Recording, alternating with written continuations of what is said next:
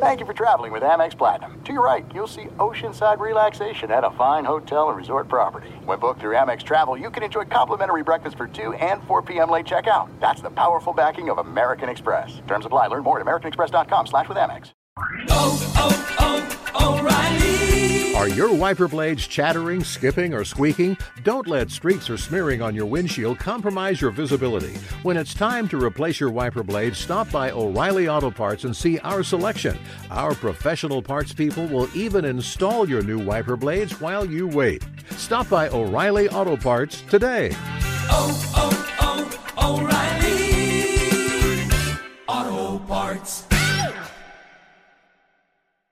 The secret to catching prize-worthy fish? Fishing like a local. Jonas Knox here with Fishing Booker. The valuable knowledge of a local guide can turn a fishing trip of no bites into the best catch of the day. Go to fishingbooker.com to discover thousands of local fishing charters from all around the world and create your perfect angling adventure with their easy-to-use online booking system. Visit fishingbooker.com and book your trip today. Fishing Booker. Fishing trips made easy. At Bet365, we don't do ordinary. We believe that every sport should be epic. Every home run, every hit, every inning, every play. From the moments that are legendary to the ones that fly under the radar. See for yourself when you sign up today and get $150 in bonus bets when you bet just $5. Whatever the sport, whatever the moment, it's never ordinary at Bet365. 21 plus only. Must be present in Ohio. If you or someone you know has a gambling problem and wants help, call 1-800-GAMBLER. Terms and conditions apply. Welcome in, coming to you live from the Geico Outkick Studios, where 15 minutes could save you 15% or more on car insurance. Visit geico.com for a free rate quote. It is Friday.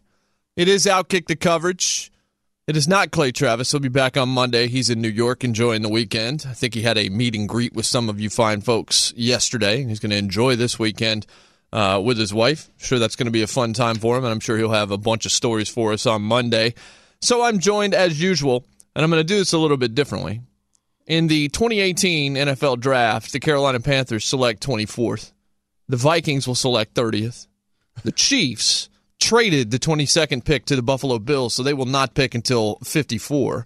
And the Giants, at least for now, are picking in the number 2 slot. What those 4 teams have in common, other than the fact that none of them won the Super Bowl this past year, is that they all used to employ my co-host Jeff Schwartz, who's down in Charlotte. He's on Twitter at GEOFF Schwartz. Jeff, how are you? I'm good. And Jason, you sound like a brand new man because you had a steak the other week. I'm so proud of you, buddy. Like I haven't been able to congratulate you yet. You had it medium, which is good. I know we had the discussion about medium rare. You'll get there, but I hear the confidence in your voice now that you've had some red meat in your life. I'm very proud of you.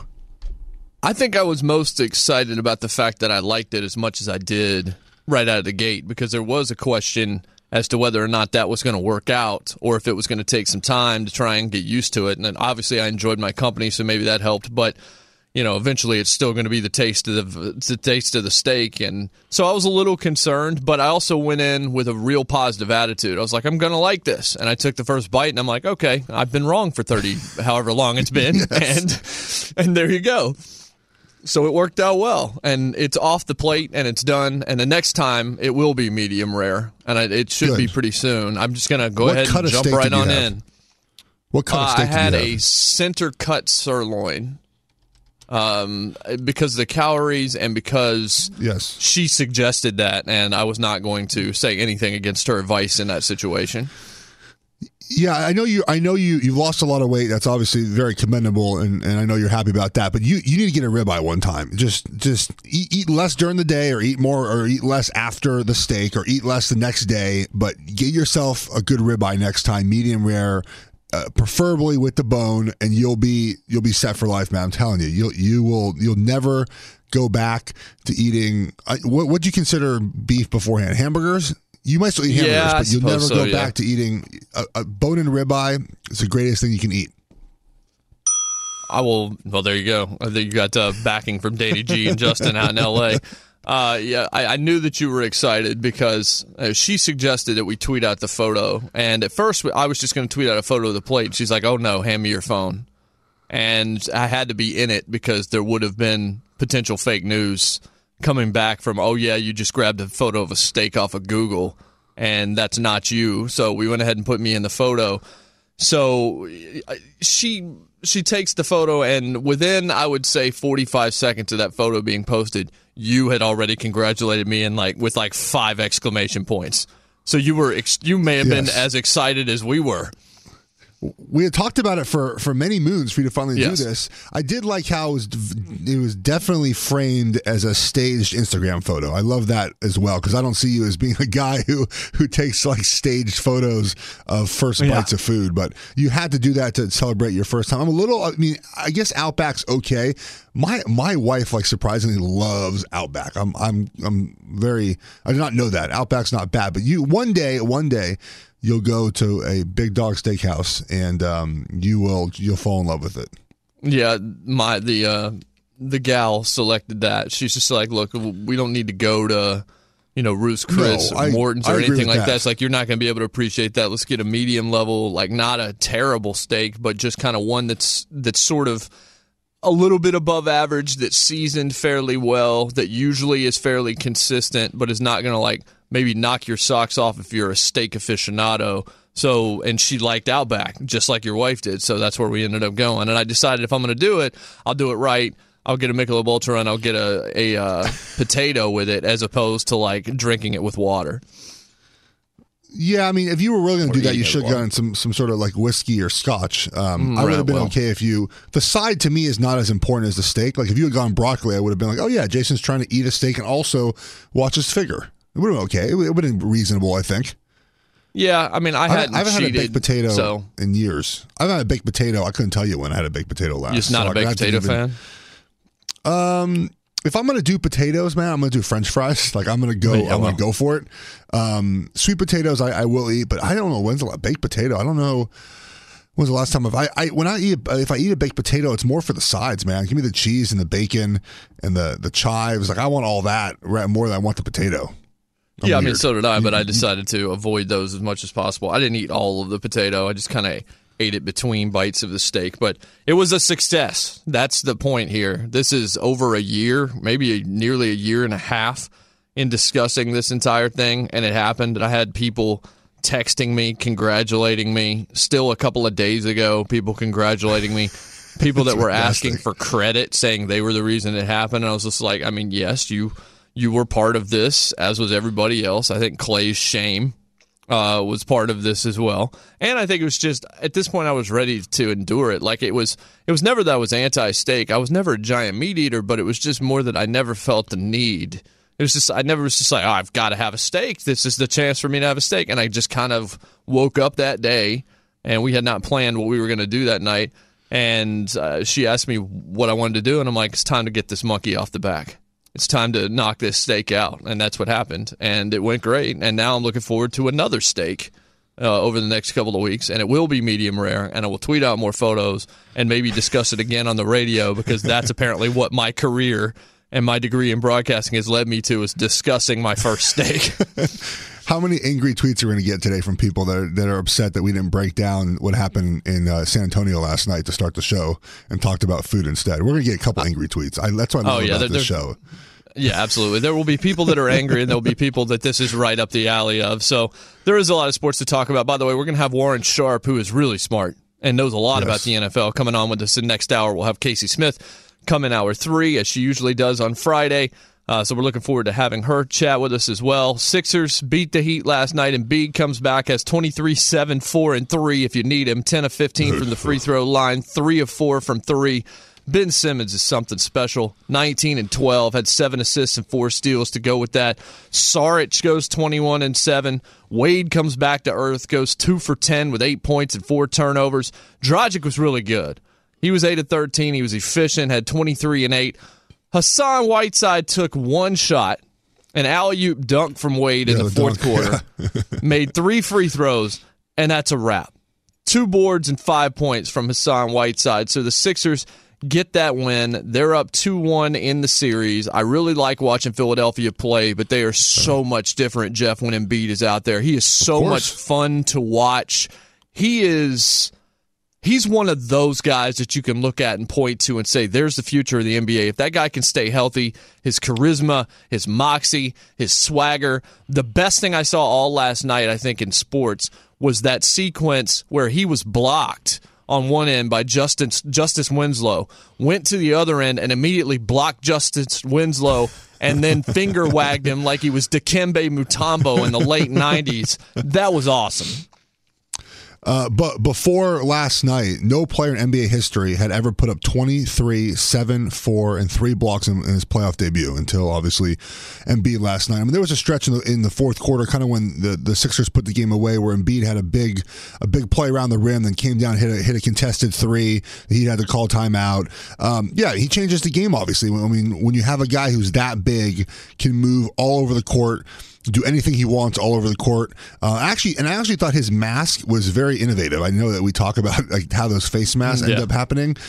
They made him one that was functional, which was surprising because they normally look like they're the most awful things of all time. And I really think that what I like about him is, as well as his game, is just his attitude. I mean, he was obviously very upset he didn't play in game 2. I get why the Sixers held him out, just knowing his injury history, knowing that it's a head injury, a face injury, but they need him, and they're fun to watch. I had so much fun watching that game. Like, the NBA right now is a lot of fun to watch. Like, if you were to rank the leagues for most fun to watch, the NBA is, and that's why the ratings are up, man. There are young stars everywhere. It's a high paced game. It's an athletic game. I mean, even the middle game last night. I mean, Anthony Davis is dunking all over the place. It's flying around everywhere. Putbacks, alley-oops. You watch this game, points galore everywhere. Right, both teams with over 60 points at halftime.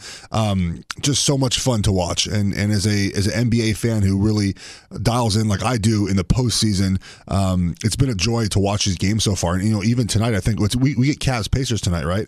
And yeah, we do. And look, I'm a huge LeBron guy. He played out of his mind. But we're going to see Indiana tonight at home come out smoking. I mean, it's going to be fun to watch that game tonight as well. I've really enjoyed the NBA postseason so far. Yeah, so have I, and I've made this point before when we've been in together, Jeff, about one of the reasons why I think the NBA game is translating to a younger audience. One reason is it's made for social media because you can put out an 8-second GIF of a dunk or a 10, 12-second GIF of that deal with Winslow and Embiid back and forth last night, and it works. You've also got stars, with the exception of Embiid now with the mask, but you've got guys that you can look in their eyes. They're not under helmets. Right. They don't have these kinds of things. So you see every emotion on all of these players when they're on the floor, and I think that there is some level of connection that you can draw to NBA players that you can't to a guy that's under a helmet. Or a guy that's wearing a hat. Like, you can see everything that's going on. Baseball has it a little bit better than the other two sports.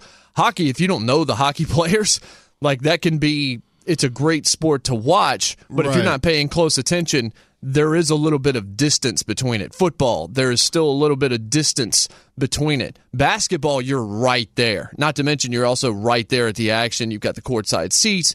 All of it just seems to be made for this generation. So I'm not surprised to see what we're seeing. Plus, again, when you've got Donovan Mitchell doing what Donovan Mitchell is doing in his first 2 playoff games, scoring more points than anybody, including Michael Jordan, ever has as a guard, and you've got Joel Embiid doing what he's doing, and you've got Anthony Davis doing what he's doing, and you've got Rajon Rondo turning back the clock and just dropping dimes all over the place. Assists, he had 8 assists in the first half last night. He had 3 yesterday. He did, and that's maybe the most stunning thing we've ever seen in his entire career, especially at his age now.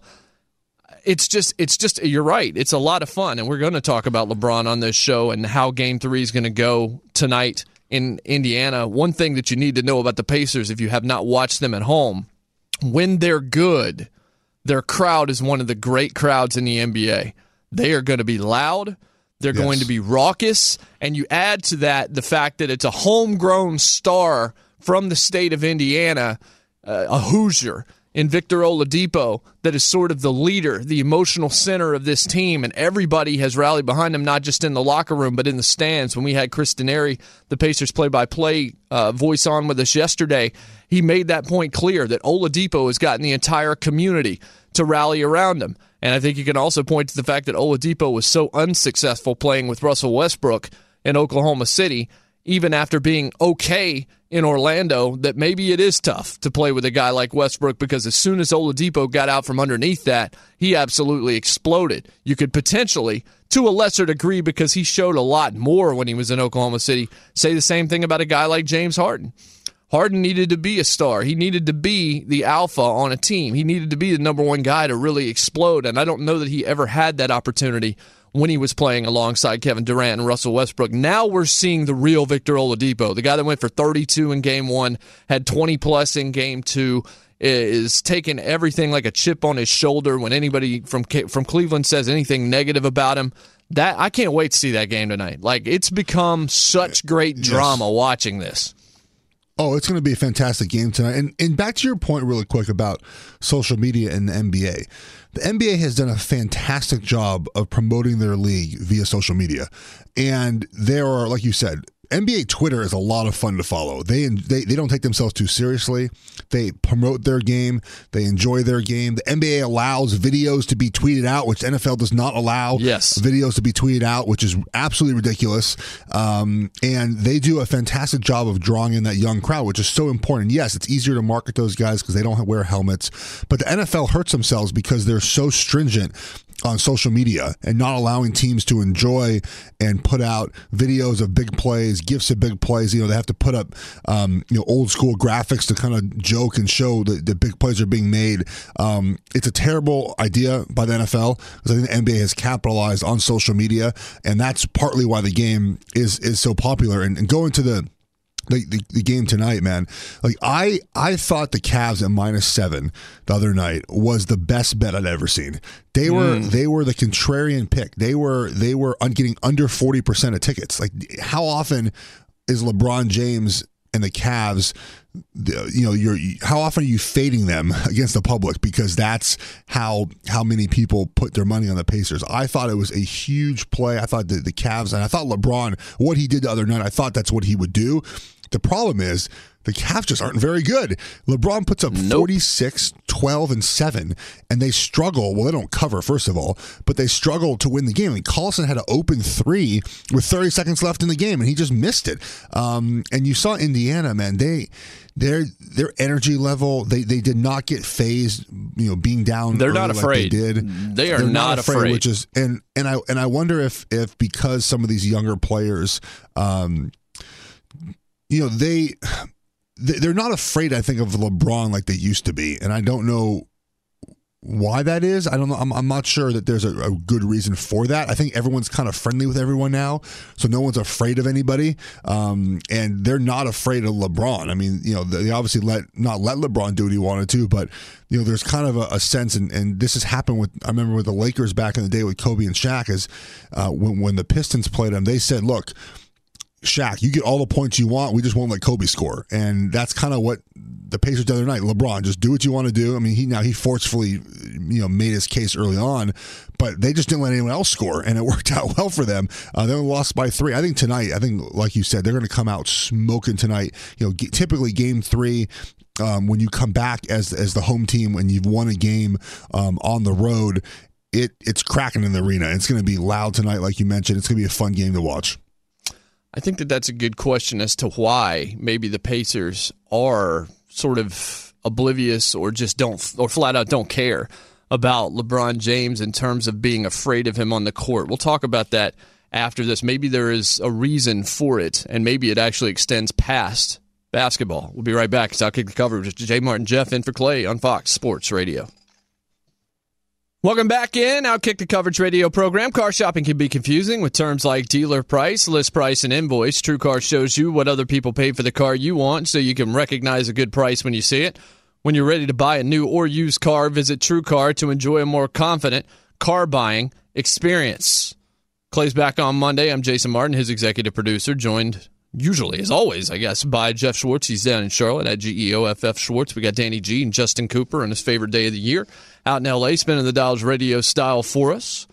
So before the break, Jeff, you were talking about LeBron James and how the Pacers are basically unafraid of him, and I was trying to contextualize it and look at it in other sports. I think it's I think it's going to be interesting to see as we get deeper into this series whether or not that continues to be true or whether it begins to wane, because I think that there are a couple of comparisons you make. One could be to Tiger Woods a little bit, in that Noblen is afraid of Tiger Woods on a golf course anymore. Jordan Spieth not going into the tunnel every time he sees Tiger Woods. Rory's not afraid of that guy. Nobody is afraid of him. Now, LeBron, even at his advanced age, is still the best player in the world, bar none. But look at Tom Brady, for example, and the New England Patriots last year with the Jacksonville Jaguars, who weren't afraid of them early on in that game. And then as it got tight, all of a sudden the play calling changed. All of a sudden the confidence, especially on the offensive side of the ball, wasn't quite what we expected.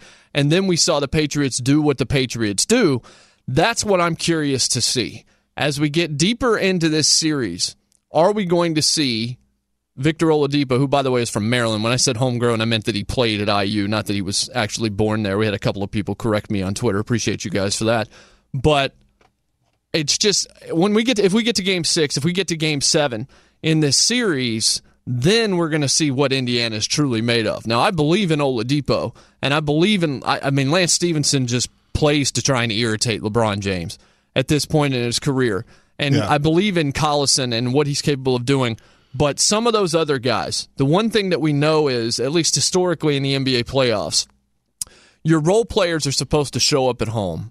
They're supposed to really go off offensively. That's where they're comfortable. That's a gym they're used to. That's where they can get their shot, and they understand what that corner looks like. They even know how the lighting comes off of the rim. They know everything about it. They're comfortable there. And then they go on the road. What travels on the road is defense, unless you're the Golden State Warriors, where everything will travel, or Houston, who can score all of those points and things to that effect. What I think scares you if you're Cleveland is their guys didn't show up at home. I mean, Larry Nance Jr. and Jordan Clarkson and all these guys, they were like a net minus 35 in the plus-minus rating in Game 2. LeBron James had to overcome his own team trying to sabotage him through their poor play on the floor just to get through Game 2. So you have to expect that those guys are somehow going to have to wake up in Indiana in an extremely hostile environment against a team that seems to be telling LeBron James, if you're going to beat us, we're going to take everything out of you. And let's not forget, Jeff, this is the first season in his entire career LeBron James has played all 82 games. He played more minutes than anybody on the floor in games 1 and 2. Is he going to hit a wall, or is he just a cyborg? Well, I think you saw at the end of the game, he kind of did hit a wall. I remember the first quarter when he was going off. He had 16 of their first. We had the first 16 points, and then Kevin Love hit a 3. But the Cavs called a timeout about 5 minutes in because LeBron was gassed. They're at the Pacers were at the foul line, and they just called the timeout because you could LeBron motioned over to Lou. He was gassed. I mean, he came out smoking there. So I think the pace for LeBron, he doesn't want to score that many points every night. That's why he's going to leave the Cavs and he's going to go somewhere else where he doesn't have to score that many points every night to help his team win. And we got this conversation on Twitter the other night with some people is, why does it seem like LeBron always has to carry the team, even when he's had talent, right? He had Kyrie and Love. He had Wade and Bosh. The first Cavs teams, he had no talent, but it always seems like in the end, it's up to LeBron to win these games. He's tired of having to be that guy because, like you said, to play an entire season, to lead the league in minutes at his age, to come in the playoffs, and again, have to be the bell cow. I mean, tonight, who else on the Cavs do you trust to put the ball in their hands, to score a big possession or hit a big shot tonight outside of LeBron? I mean, maybe Kevin Love, but his busted up thumb is gonna hurt him. Guiding the ball when he goes to shoot with his left hand. Who else do you trust? I think LeBron is tired of being that guy that always has to do everything for his team, especially in year 15. I agree with you. I think eventually he will wear down. I mean, I don't think they make it to the finals now, and I think the Sixers are so young. They're not going to be scared by LeBron. I promise you that, and they're going to beat them at some point in the playoffs if they get out. If they get out of this round, I don't know if they get out of this round. If they lose tonight, they'll obviously be down 2-1. They'll have to obviously sneak by and win one of these games in Indiana to go back home to Cleveland, and then you talked about it. Will the Pacers be able to handle the pressure of a Game 6 and a Game 7 in Cleveland? That's when we'll know if they're afraid of LeBron or not. Yeah, and I think that's yet to be determined. But if you look at this team, who else do you trust? The answer is really nobody. I mean, J.R. Smith's a guy that can go out and just shoot the lights out of it sometimes, and then other times he takes some of the worst shots in the history of the NBA. But not on the road, which is what you mentioned. That happens more at home because role players play better at home. And so far, through 2 games, whoever shoots the 3 better is winning the game. And that's kind of what the NBA is become right now, threes and layups. And especially in this series, Indiana started Game 2 cold. They obviously were shooting lights out in Game 1, especially in the first half.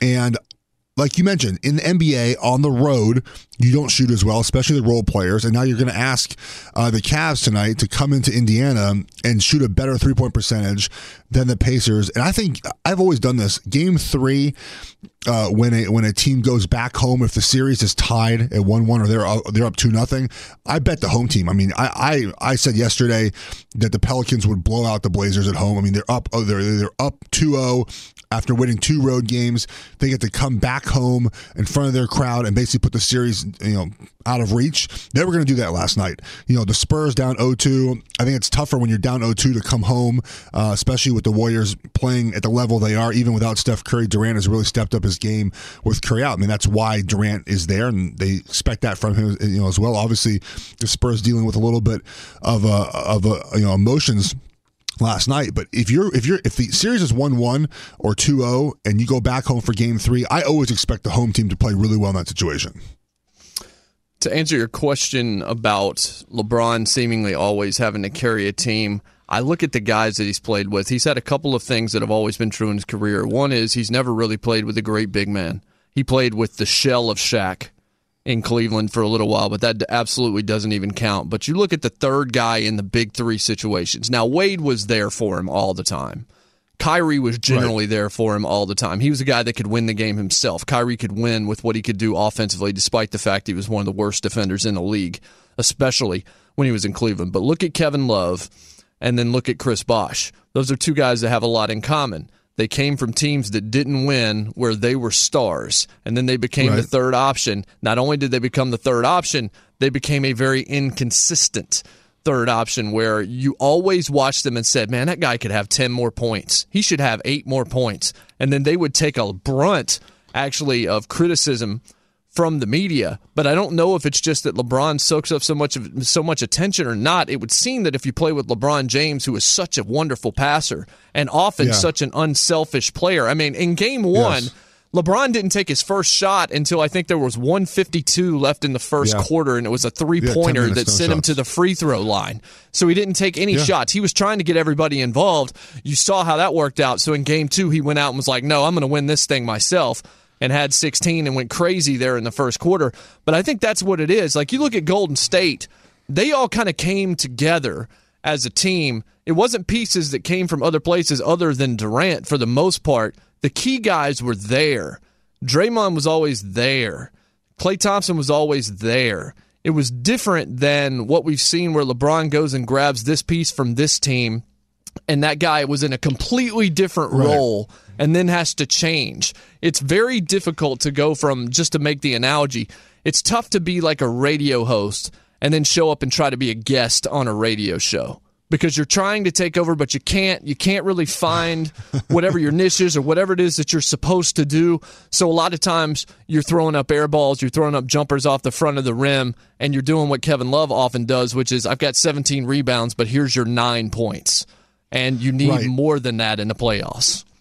Yeah, and to your point, I mean, Chris Bosh had 0 points in a Game 7 of NBA Finals. Yes. And obviously Love only had 8 shots in Game 1, which is not acceptable for a second option. But to me, it's because LeBron is just so good that you can just say, LeBron, here's the ball, and you win the game for us. Like, you can always, that's always a fallback when you play with LeBron. As you say, LeBron, here's the ball, you do what you do. I mean, you saw what he did in the first quarter. I mean, the team, no one looked for the ball. I mean, if you watch it, they would just played on offense like 4 corners. They just went away off the wing and let LeBron do whatever the heck he wanted. They stood around and watched him. They almost marveled at him like we marvel at him. Yes. And that I think is LeBron is just so good that people that he plays with are just like, look, if we have a bad night, we'll let LeBron win it for us. Or, we need to win. Here's LeBron. He's, besides Dwayne Wade, I don't think he's ever had a guy with a killer instinct like him. Dwayne Wade still plays like that. He's not. But I think Kyrie only got that toward the end of the playoffs when he got more confidence. I don't think he had that until it actually happened in Game 7. Like I feel like he learned that over that series, but he didn't have that originally. Well, I think one of the problems, the Thunder probably should have won a championship when they had Westbrook, when they had Kevin Durant, and certainly when they had Harden, who disappeared in the NBA Finals that year. Of course, they were playing.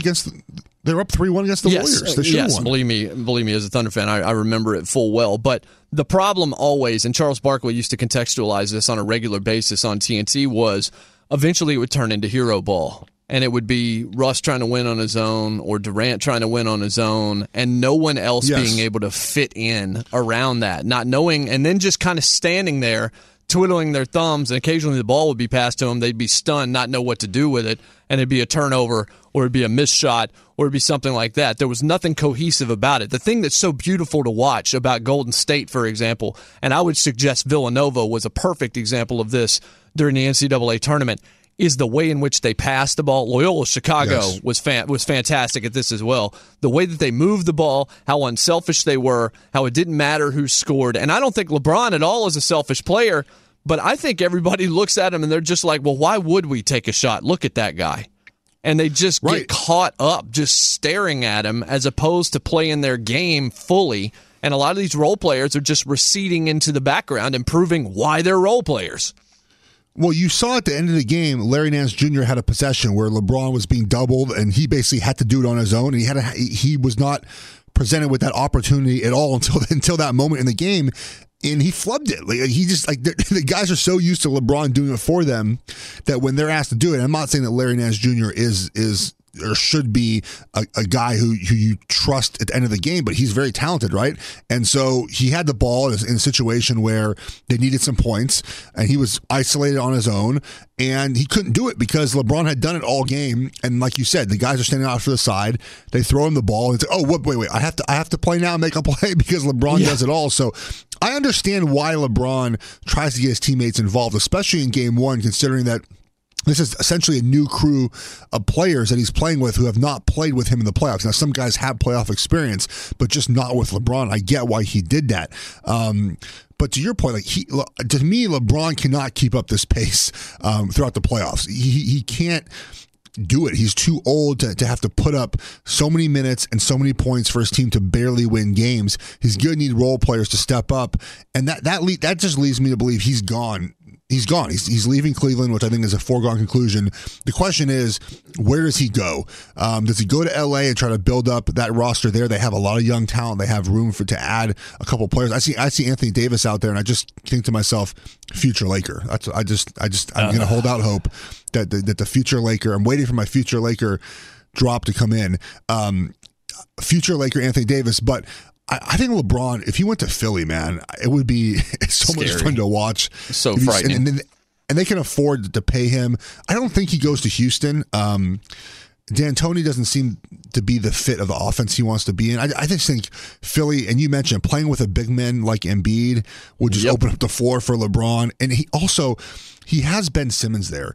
And so he won't be required to dish the ball as much. He can kind of do what I think he's always envisioned as being the older guy, the veteran guy who, when they need him to step up, he can do it.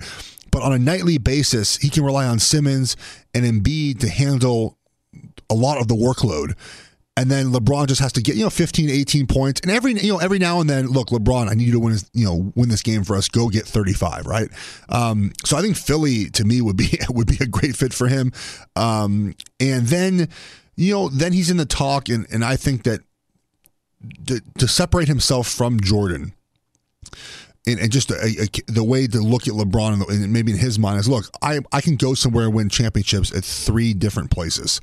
And I can be a team builder different than what Jordan ever was, which he didn't build that team, right? He had Pippen. He had Phil Jackson. He won the 6 championships. I can be different than Jordan by winning a championship at 3 different cities. Better than Jordan? Our guy, Eddie Garcia. Let's go to him and find out what happened last night in the world of sports. Eddie. Oh, you are too kind. In the NBA playoffs, the Warriors beat the Spurs in San Antonio 110-97. Kevin Durant, 26 points for Golden State as they have the 3-0 series lead. Durant did suffer an ankle injury late in the fourth quarter, but says he'll be ready for Game 4. Of course, San Antonio did not have head coach Greg Popovich, who is away from the team after the passing of his wife. 76ers beat the Heat in Miami 128-108. Joel Embiid, back from the facial fracture, had 23 points in his first career playoff game. Philadelphia grabs a 2-1 series lead. Pelicans over the Trailblazers 119-102. Nikola Mirotic, 30 points for New Orleans. They've got a 3-0 series lead, and the 6th seed is 1 win away from sweeping the 3 seed out west. NHL Stanley Cup playoffs, Bruins beat the Maple Leafs in Toronto 3-1. Boston with a 3-1 series lead. Capitals over the Blue Jackets in Columbus 4-1. The road teams won every game so far in that series, which is now tied at 2-2. This report's brought to you by TrueCar. Online car shopping can be confusing, but not anymore with True Price from TrueCar. Now you can know the exact price you'll pay for your next car, so visit TrueCar and enjoy a more confident car buying experience. Guys, a couple of baseball notes. The big series showdown between the Red Sox and Angels turned out to be anything but. Boston wrapping up a 3-game sweep of the Halos with an 8-2 win. Red Sox outscored the Angels 27-3 in the series. Boston now 16-2 on the year, best start in franchise history, and the Reds fired their manager Brian Price. 16-2 for the Red Sox to start the season. That is good? I believe that's a positive. Like, I'm not great at math, but 16-2 is utterly ridiculous. We're coming to you live from the Geico Outkick Studios, where it's easy to save 15% or more on car insurance with Geico. Go to geico.com or call 800-947-AUTO. The only hard part, figuring out which way is easier. Well, if the Red Sox are great at 16-2, have we seen a worse, more dead, lifeless performance than what we've gotten from the Portland Trailblazers in the first 3 games of the first round of the NBA playoffs? That is where we will head next. This is Outkick the Coverage on Fox Sports Radio. Happy April the 20th. Wouldn't you love a bigger tax refund? TaxSlayer was highest rated for maximum refund, so you have more cash to spend on whatever the heck you want. This tax season, go out and slay it. Max your refund at TaxSlayer.com. Clay's back on Monday. He's in New York with his lovely wife, Laura. I believe, at least when he first told me he was taking this trip a couple of months ago, I think that he's seeing Hamilton this weekend for the first time. So I assume he will be talking about that next week. Yeah, I imagine he will let us know, yes. Okay, so my parents are not awake right now, so they're not listening. So I can go ahead and say this. My parents listen often to what I do. My mom has seen Hamilton, okay?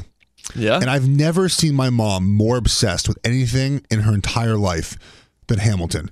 Every time we are together, she plays some sort of song from that play. Whether it's, like, I could say something about anything of U.S. history or politics nowadays. She says, no, you got to listen to Hamilton. Hamilton, they talk about this situation in Hamilton. And she plays the clip. And I'm like, Mom, I don't care. I like U.S. history. I was going to major in U.S. history. I majored in political science instead. Me too. I love you. Like, I love U.S. history. But Mom, I didn't see the play. So I really can't relate to the songs that you're playing because I have not seen it. Now, would I like to see it? Sure. Like, I'm going to New York next week. I've not seen the play. I have other things to do. I would love to go take my wife to New York for a weekend, and maybe we'll do that once, and we'll go see the play, and I'll understand the songs. But and I'm like, Mom, I don't want to listen to this. And she says, she's like, I don't care. And she plays it for like 4 minutes anyways. Like, it's unbelievable. It's like me and my mom are very close, and typically I agree with whatever she wants to listen to or whatever. Like, we have the same taste, but this is one thing where I just tell her flat out, stop playing this. Like, I'm tired of listening to Hamilton. Like, it's, and she just says, like, well, when I'm working out, I'll just like listen to the Hamilton soundtrack. It's the obsession with Hamilton is unbelievable to me, and maybe I need to see it so I understand the obsession. But like, she said, like, it touches her, like the story, and I was like, okay, Mom, like, what? Okay, sure. So I'm very sore about this subject because it's nonstop. So I'm looking forward to Clay talking about what he thinks, considering he is also a very big fan of U.S. history. Yeah, we all are, I believe. And then another story about Hamilton, which was certainly not about the Portland Trailblazers. We'll get to that. There's other sports to talk about as well. We're going to talk a lot about the NFL schedule in the next hour. Warren Sharp is set to join us. That's going to be a lot of fun. But when we were on Radio Row this year, Scott Shapiro, the vice president of Fox Sports, one of the higher-ups there, he sat down with us for a meal one day, and he talked about Hamilton for like an hour. Like, he kept talking about how great it was, and that's when I found out Clay was going to try and see it. When he went to New York, and I believe it was going to be this trip, although I'm not 100% sure, so don't hold me to that. But, like, every time I saw Scott the rest of the week, I figured he was going to walk up to me and say, "Did you see Hamilton yet?" As if I had an opportunity in Minneapolis to go see it. I want to see it. The people that have seen this, it's like heroin. So do I. But I haven't been to New York with my wife since I think I left the city. Like, I'm going up there for business next week. I'm going to a Yankees game, but still, like, I'm not going by myself. I'm not going with another guy. Like, I want to take my wife, and eventually maybe they'll come through Charlotte and I'll go. Yeah, no, I understand that. I would see it. Like, if I got to New York right around now, I would try to see it. But I'm also not made of money, and even though I went to TaxSlayer, sometimes you still end up having to pay the government a little bit of money. Well, I paid. It's on my taxes. I paid a little bit at December 31st. I paid what we kind of estimated, and my CPA sent me the extension Sunday night. They always send it like the worst time of night. Like, I'm like half asleep at 10 p.m. and I get like an email from my CPA, and I had to call them on Monday. I'm like, "Is this additional money or this is what we've already paid?" And they're like, "This is additional money." And I was like, "Oh boy, I better keep working for a long time." Yeah, I'll tell you who's not going to be working for a long time. The Portland Trailblazers. They're going to be fishing next week. We will start the next hour by talking about one of the biggest no-shows I've seen in the playoffs in quite some time. Stick with us. It's Jeff and J-Mart in for Clay on Fox Sports Radio. Coming to you live from the Geico Outkick Studios, where 15 minutes could save you 15% or more on car insurance.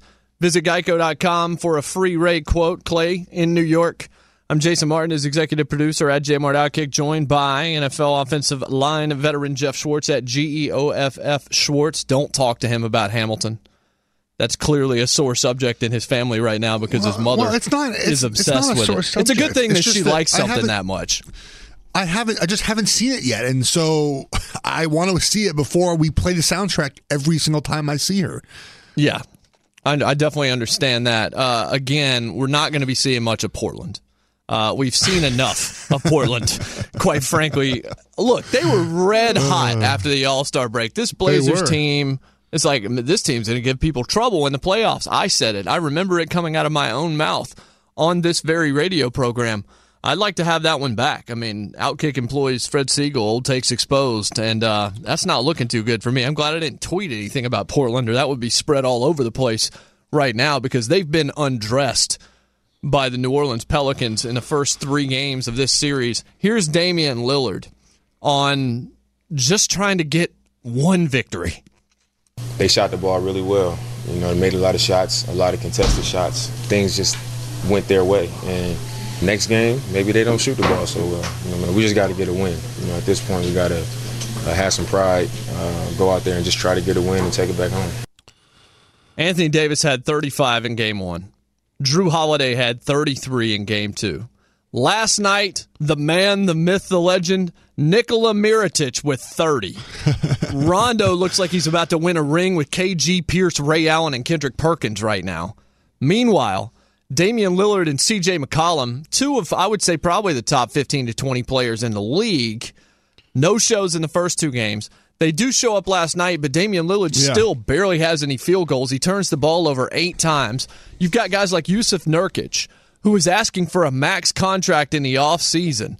Last night in a must-win playoff game, goes for every bit, and I mean every bit of 5 points last night for the Portland Trailblazers. I know that there are better examples that I'm probably overlooking, but how disappointed are you if you're a Portland Trailblazers fan when you think of how good people thought you could be in this postseason to potentially be swept by a Pelicans team no one was even taken seriously outside of Anthony Davis?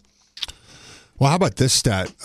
With Damian Lillard on the team and as a road underdog, This is entering last night, so I'll change the numbers. But entering last night, the Blazers are 2-14 in that situation. They're now 2-15 as a road underdog. And they lost now 15 consecutive games straight up in that spot, losing, and this is not including last night, but losing by an average of 15 points. I think they lost last night by 17, right? So they're just not good as a road underdog. And I don't know for what reason that is, but they don't seem to play well in that situation. They're going to be a road underdog again Thursday night when they play, or Friday night.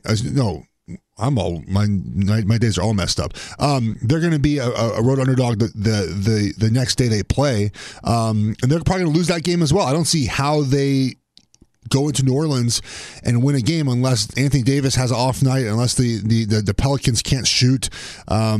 If your only response, and Dame Lillard said, was we just have to shoot better, that's not going to win you a lot of basketball games. You have to do more than that to win games in the playoffs.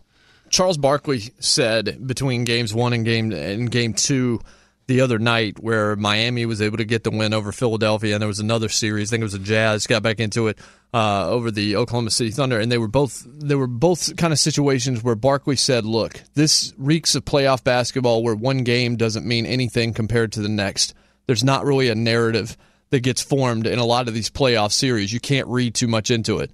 I can read something into the fact that the Pelicans won game 1 by 2, won game 2 by 9, and last night won by 17. Portland had 24 turnovers and at one point in the game trailed by 33 points. This is an NBA team with 2 studs on it who can absolutely get their own shot when they want it. And they actually scored. They showed up last night. You had, you had Lillard and McCollum give you 26 in the first half. Aminu gave you 15. Everybody else had 4. Combined, 4 points. Dame and CJ were totally absent in games 1 and 2. And again, Rondo had 8 assists. It's 24 turnovers. It's sloppy basketball. But we heard that audio of Damian Lillard talking about we've got to win one for pride. Pride should have come a long time ago. Like, you don't need to be inspired by getting blown out to win 1. You lost by 2 at home, okay. Then you come back, you get beat a little bit worse in game 2. It can happen. What can't happen is then you've got to show up in game 3 on this level. And they didn't. And it was embarrassing. Let's go out to the guys in LA. We haven't talked to them yet. Let's bring in Danny G and Justin Cooper, 2 big NBA fans as well. We talked about this, guys, during the regular season about how Portland was going to be really fun to watch once we got to the playoffs. This team hasn't just been disappointing.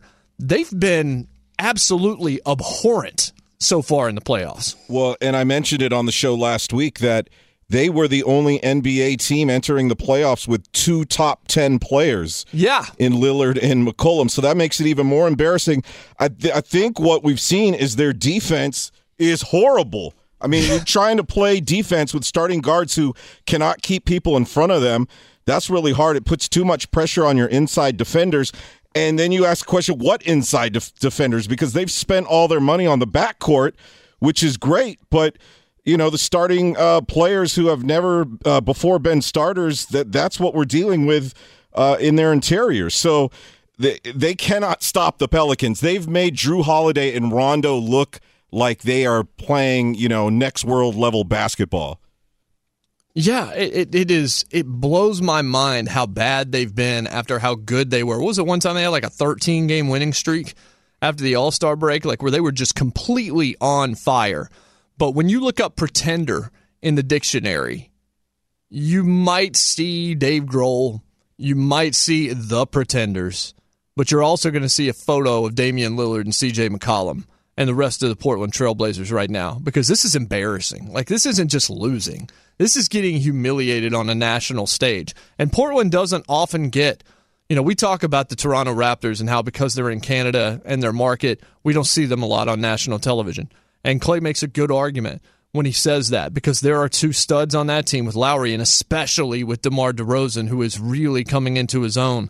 And that team's got all kinds of depth and playoff experience with guys like Serge Ibaka, who have been to the NBA Finals before and know what that looks like. Toronto should win the East. They should. Cleveland can't win the East, I don't think, even with LeBron James. We discussed that a lot in the first hour of this program. Philadelphia is so young. youth, usually it takes a few years. You have to step up in the NBA. You start as an 8 seed, then you become a 4 seed, then you can maybe become a top seed. I think they're about a year away. I think we're going to start to really pay attention to them next season, and they're going to give somebody headaches, but they're going to find a way to falter and fall short, learn from it, and then be incredibly deadly next year. But when you look at guys, it's not like Damian Lillard just entered the league. It's not like he hasn't been. He's won playoff games with game-winning shots. In the past, I remembered a couple of years ago, it's like 1:30 in the morning, they beat the Clippers because Lillard caught a three from like 28 feet. 1:30 in the morning, that's fantastic because it always is that late. Yeah, it's utterly ridiculous. And C.J. McCollum the same way. Like, these are guys, they didn't just enter the league, but this team looks like they've never played basketball before. 24 turnovers in a playoff game. Damian Lillard, I think, only had, it was somewhere around 7 field goals last night. I mean, he scored decent points, but it wasn't an efficient performance, especially when you consider he had more turnovers than he did made buckets. You can't win like that when your star is doing that. I know nobody expected Portland to get out of the West, but we were expecting them to challenge in these next rounds and really put it to whoever it was that they were going to face. And they're going to be facing, I don't know, whatever their favorite kind of tropical fish is with their rods off the side in Cancun because they're done. You know, I've never been able to pinpoint why teams don't play well in the playoffs. I mean, maybe it's the pressure. Maybe it's the situation of knowing you should win. That's also kind of part of the pressure. Maybe you just don't have as much confidence in yourself as you should. You know, because we see in all sports, I mean, the Capitals in hockey are the best regular season team every year, but don't win the playoffs. You're a Braves fan. Y'all won the division 14 years in a row. 14, right? And won one championship in that stretch. And, you know, I'm going to throw this out here for Danny G. Look, the Giants in baseball don't have good regular seasons and yet have won 3 World Series. They did it as a wild card team twice. They won. I think they won the division once out of those 3 years. But otherwise, teams step up in the playoffs and other teams don't. And I wish I could pinpoint like a trait in an athlete to say this is why they, you know, the clutch gene. I think that's kind of, I'm not sure that's a thing. But like I'll give you an example. Like for me personally, I always thought I played better when the lights came on a night game. I just liked the big atmosphere of a night game. For me personally, it fired me up a little bit. I'm not saying that the 1 p.m. games, and we'll talk about NFL schedule, I'm sure, with Warren Sharp coming up here in a second. But I liked the idea of a night game. Now, as the older you get, the less you want to play because you just want to get home after games. They're a disaster to play those. It ruins like 3 days of your sleep. But I liked the bright lights. I always thought I played better in a playoff game or in a big game. I don't know why. Maybe because I was confident in myself. I prepared. I had no fear when I was playing. I didn't fear anything. I thought I could always beat the guy in front of me. I never gave that guy credit that he could beat me, and that's the way I played. And maybe other guys just don't have confidence in themselves when the lights come on in a big situation. And that maybe that's as simple as it is. And that's why the Capitals can't do anything. The Trailblazers haven't done much in the playoffs. Is they don't have confidence in their ability, and then 4 teams that continually lose in the playoffs. I think that eventually creeps in the back of your mind. Is wow, we need to win this series because we know how it's gone in the past, and if we lose again, we're going to be the butt of jokes again, and we don't want to be that. And that creeps in the back of your mind, and it affects your preparation. Lillard, though, has always struck me as a guy that had a lot of confidence. So last night, I actually gave him too much credit. I said he made 7 shots. He only made 5 field goals to go with 8 turnovers last night in that game. You're just not going to be able to win doing that. And at this point, I kind of want to see him get swept because get out of here. Like it's time to move on. Like I don't need to see a game 5 in this series. Let's go ahead. The Pelicans have been super impressive. They've been just as impressive as Portland has been a no-show. But when you lose the first 2 games and you go on the road, you got to show up. You got to be aggressive. You got to be going after it. And look, they did offensively in the first half go after it. But their defense, I think that's the point here. Their defense is atrocious. Their defense, nobody in that backcourt is able to stop anybody. Rajon Rondo should not look like this is 2009. Rajon Rondo looks like it's 2009. Like it looks like the dude should be in the All-Star game right now or playing for the Harlem Globetrotters. But he's a good example. He's always played better True. When the spotlight came on in the postseason. Like, he's one of those gamer, clutch gene, whatever it is. He plays better in these situations. And like I said, I don't know if there's like something we can point to and say this is why guys play better in the situation. I think it's a combination of things that I laid out. But that definitely is something in sports. I think it definitely is. Rondo shows up in big situations when his team needs him to do. Now, he might play poorly in the regular season at times, but when you need him in the playoffs, he seems to always be there. Justin, you had a question for us? Yeah, one thing that I've been thinking of throughout the entirety of this series, watching the Pelicans go up 3-0, is I wonder, do you think that this Pelicans team would be as good as they are right now and as successful if Boogie Cousins was still playing? Yeah, I think it's a good question. I actually was thinking about it myself, and I think the answer might be no. I think there's something about the chemistry with this particular unit where they look like they're having a lot of fun playing basketball together. I don't know that anyone that's ever played long-term basketball with DeMarcus Cousins would describe that experience as fun long-term and cohesive long-term. Anthony Davis seems to be a really affable cat, a guy that you can really enjoy watching, guy that seems to be really grounded in addition to his talent, can be very unselfish, but when he needs to, he can take a basketball game over. Boogie Cousins, to me, and when he first got moved there, I thought this could be a fantastic deal because I really liked DeMarcus's game, but I'm looking at this Pelicans team right now and saying, I don't think they're in this position if Cousins is actually on the floor. I think that they are better off. I think it's addition by subtraction because there's something to be said for chemistry and cohesion when you get to the playoffs, and this mix is really, really working for New Orleans. Yeah, I think that is definitely part of it. I think confidence is so important and finding the right combination of players. And I agree with you, Justin. I think that if Boogie was there, it'd be a different feel to the series, and the Pelicans might not be playing as well as they have been. You asked a question, Coop. What is your take on that? That's kind of the same thing that you felt, Jason. I mean, I'm a huge Boogie Cousins fan. I think he's, the best center in the game when he's on. And, he puts up numbers that we haven't seen since Shaq. But I kind of get that same inkling that, they probably wouldn't be flowing as well with him on the floor. Yeah, no, I absolutely agree. They've been incredibly impressive. Another guy who's really impressive is Warren Sharp. We have not had him on this program before. I've wanted to have him on for a while. We're going to talk about the NFL draft. We're going to talk about the schedule release. We're going to talk about analytics. We're also going to talk about this Kevin Clark piece from The Ringer, and we'll continue to discuss this after we get off with Warren Sharp as well. Reports that the Cleveland Browns could be looking at drafting multiple quarterbacks, potentially even at 1 and 4, to try and find their guy. We'll discuss that next with Warren Sharp. This is Outkick the Coverage on Fox Sports Radio. Welcome back inside Geico Outkick Studios. This is the Outkick the Coverage radio program, Friday edition. Clay Travis is in New York. He's back on Monday. I'm Jason Martin, his executive producer at Jmart Outkick, joined by NFL offensive line veteran Jeff Schwartz at GEOFF Schwartz on the tweets to find him. By the way, car shopping can be confusing with terms like dealer price, list price, and invoice. TrueCar shows you what other people pay for the car you want so you can recognize a good price when you see it. When you're ready to buy a new or used car, visit TrueCar to enjoy a more confident car buying experience. You know what the biggest sport in the country is when Twitter nearly breaks because of a schedule release.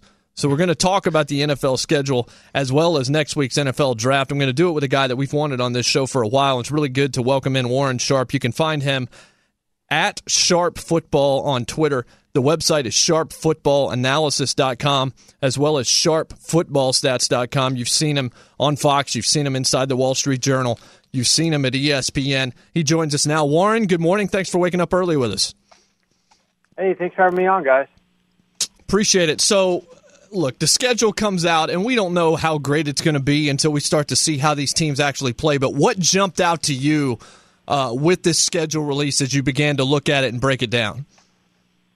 Well, obviously, I think the schedule organizers are getting a lot better at trying to make things fair and balanced. In years past, like even just 2-3 years ago, there would be teams that have the tremendous disadvantage of playing a bunch of teams that are on longer rest or they have to do more travel. So all of those disparities get shrunk each and every year, it seems, and they do a better job at kind of making things balanced. One of the things that I immediately start to look at is I take an early look at strength of schedule based upon a blend of Super Bowl futures and power rankings.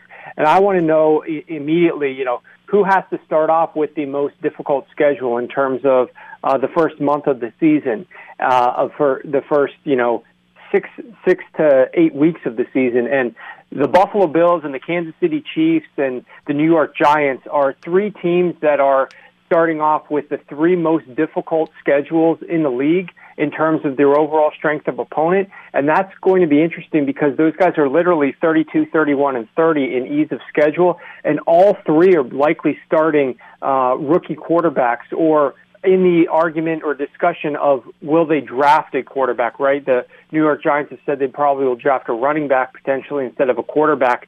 But all those guys might be getting in young quarterbacks to start, and they're going to be facing very difficult schedules. So I like to look at the strength of schedule right away when I start breaking this thing down. So if they're struggling off the top, how about the other side? Who is it that you look at and say, all right, well, that favors them based on what they have on the field, based on my numbers and projections? Who is it that you look at and say, well, they could be in the driver's seat based on the way things have played out before, obviously, we've seen any of these games? Well, the team that has the easiest schedule, at least in the first 8 weeks of the season, sets up to be the Pittsburgh Steelers. And obviously they've got a great team. Hopefully they're getting Le'Veon Bell back, who's, holding out right now. But they have an extremely easy schedule to start the year. They play the Cleveland Browns twice in the first 8 weeks. They also have a bye week 7. And they play the Bucs and the Chiefs, who are obviously starting Pat Mahomes. So an easier schedule there. So they are one of the teams. Also, I think an interesting team, very interesting team to pay attention to this season is going to be the Chicago Bears. They've got Mitchell Trubisky in there, and they've got a new head coach, new coaching staff, a new offense. I think that's going to be an interesting team to watch in terms of the talent. They brought in Allen Robinson. They got a number of new pieces there offensively. They have the second easiest schedule over the first 8 weeks, so that's going to help that transition ease into. And then you've got the New England Patriots, who don't need any help, obviously, but they've got the third easiest schedule. They've got the overall easiest schedule of this entire season if you go the full 17 weeks, but it helps them certainly that they are in a division with the Jets, with the Bills, and with the Dolphins, three of arguably the worst teams in the entire NFL. I will throw in there one extra team, and that is the Jets. They play the fourth easiest schedule over the first 8 weeks, and obviously they're prime in contention of potentially drafting Baker Mayfield or another one of the quarterbacks in case that's a smokescreen. So that quarterback might have an easy transition there. The website is sharpfootballanalysis.com. You can also go to sharpfootballstats.com. Follow him on Twitter at sharpfootball. Warren Sharp, our guest here on Outkick the Coverage.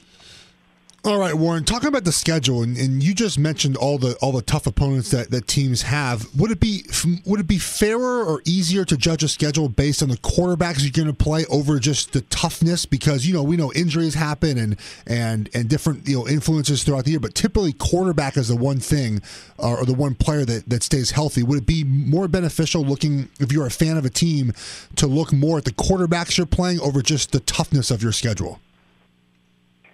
I think that's an interesting way to look at it. I've never actually solely studied the quarterbacks that you're facing. What I do over at Sharp Football Stats, which is my free use stats website, is I do break things down from both a sports betting / Vegas perspective in terms of overall strength of schedule and also for fantasy purposes and just general understanding of the game purposes.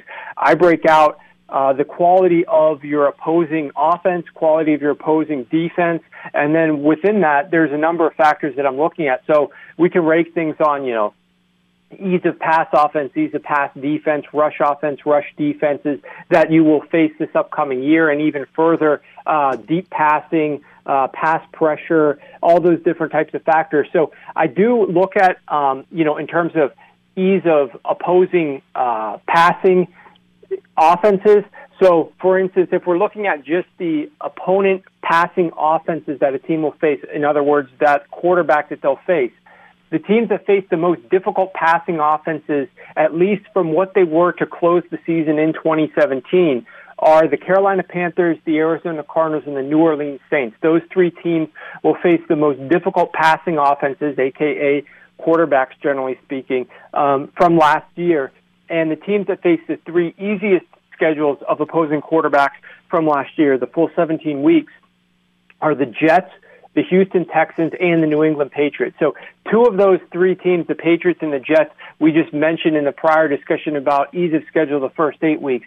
But you throw in the Houston Texans there as well. I will definitely tell you, though, I have a drum to beat against the traditional strength of schedule, what everybody saw on TV last night on any of the shows where they were rolling out the schedule, and they were talking about opposing win percentage from 2017. I've done a lot of work on this, trying to get this more attention nationally, but looking at 2017 win percentage and then factoring that into who you play in 2018 has absolutely no correlation. If you run a regression analysis and you look at the R-squared factor, you look at the p-value, neither is appropriate or acceptable enough to actually use that for the purposes of thinking you're going to have a better understanding as the strength of schedule. Number one, the 2017 records, those records are, at the end of the day, Jeff, we know, like, you played, but those records, I don't believe the Bill Parcells-ism. Those, you are what your record says you are. You are what your metrics and your stats say you are for the most part, and some of that carries over, but your record is based a lot on turnover margin, luck at the end, missed field goals. There's a lot of different things that play into that record, so I don't like to buy into that narrative. Turning our focus to the upcoming draft, and we talked last night about having you on, you mentioned that you have a lot of information about taking a running back early in the draft. I am strongly against taking a running back early in the draft. I don't think it helps your team at all. I think the value is very low. Where do you stand with that? Yeah, right on board with that. The main reason is because in the 2018 football year, including the last few years as well, all the way back to like 2010, when, if you remember, during the middle of the 2010 season, you were obviously playing then, they changed the hit rules during the middle of the season, right? They came out, they started threatening to suspend guys who hit players, especially over the middle of the field. They gave quarterbacks more protection in the pocket. And at that point, we definitely saw an increase from like 2011 onward of passing efficiency and the way that wins games for you. The correlation between passing towards winning games versus rushing to winning games changed dramatically at that point in time. And it's much easier to win games if you're passing the ball than it is when you're running the football. So for that reason alone, it doesn't make a lot of sense to devote as much of your arsenal to drafting a running back early, in the draft. But in addition, we've got these 2018 rule changes, right, where we're making the catch rule more relaxed, and we're also threatening to throw penalties or even toss guys out of the game if they lower their helmet and run into another player. Well, that's what running backs do every single time they're carrying the football. So while I don't think they're going to be tossing running backs out left and right of the games, because that's not good for football either, there's going to be just a question marks about how much that's going to play a factor in things. And wide receivers, when you throw the ball in these short passes, I think there's going to be a lot more efficiency over the middle of the field this upcoming year. It's going to be an edge because you're going to have more catches over that area of the field. It's already the weakest spot on the field to defend. So I think the most valuable pieces are going to be the quarterback, the offensive line, and then defenders who can defend that short middle of the field, because I think the offense needs to be attacking it more often. So it just doesn't make a whole lot of sense, especially with we've got the 50-year option. We've got the ability to add an extra year to a guy's contract. Of course, you have to pay a little bit more than you did over the rookie deal, but it makes a whole lot more sense to put a quarterback in that position or another key player who's going to really make a difference than it does a running back. So I'm definitely against the notion, as good as he could be, Saquon Barkley, of drafting him like we're hearing out of the Giants camp right now as number 2 overall. I just think that that's the spot that they need to be going for a quarterback, given Eli Manning's age and the use that it's going to have on improving a team in the next couple to 3 years. You had a fantastic Twitter thread earlier this year. It was probably, a month and a half ago, about the Colts and their tendency to run the ball in certain situations, even though They're very good at running the football. Why do you think teams don't either use this data, have this data? Because it's fairly obvious. If you track what teams do, you can pick up tendencies. And the Colts, for example, just went against they went to their tendency but didn't help their football team. Why do you think that teams haven't adapted to some of this advanced analytics? Yeah, and you're absolutely right. I mean, the Colts, they actually led entering the fourth quarter. Nobody thinks about this because they didn't have Andrew Luck. In 9 games, 9 out of 16 games last year, they led entering the fourth quarter, but they won only 4 games. They're the only team in the last 20 years to hold a lead entering the fourth quarter in at least 9, but win no more than 4. And in the first 11 games, they led in 8 of them. The only 2 teams that led in more than 8 entering the fourth quarter were the 2 teams that met in the Super Bowl, the Eagles and the Patriots. So they actually played really well over the first 3 quarters, but then, as you mentioned, they had these horrible tendencies. They got into these patterns of just playing bad football by being too predictable, not going to their biggest strengths, and allowing themselves to just be in obvious situations where if they have less than 3 wide receivers on the field, they're going 100% run. And obviously that's a huge tell to a defense. In terms of why teams aren't incorporating it more, specifically for the Colts, I think they just had no idea. I don't think that they were tracking their play calling based upon personnel grouping, their play efficiency based upon personnel grouping. Well, they're supposed to. They're supposed to. Like I've been in places where they do that. Like it makes no sense why they don't.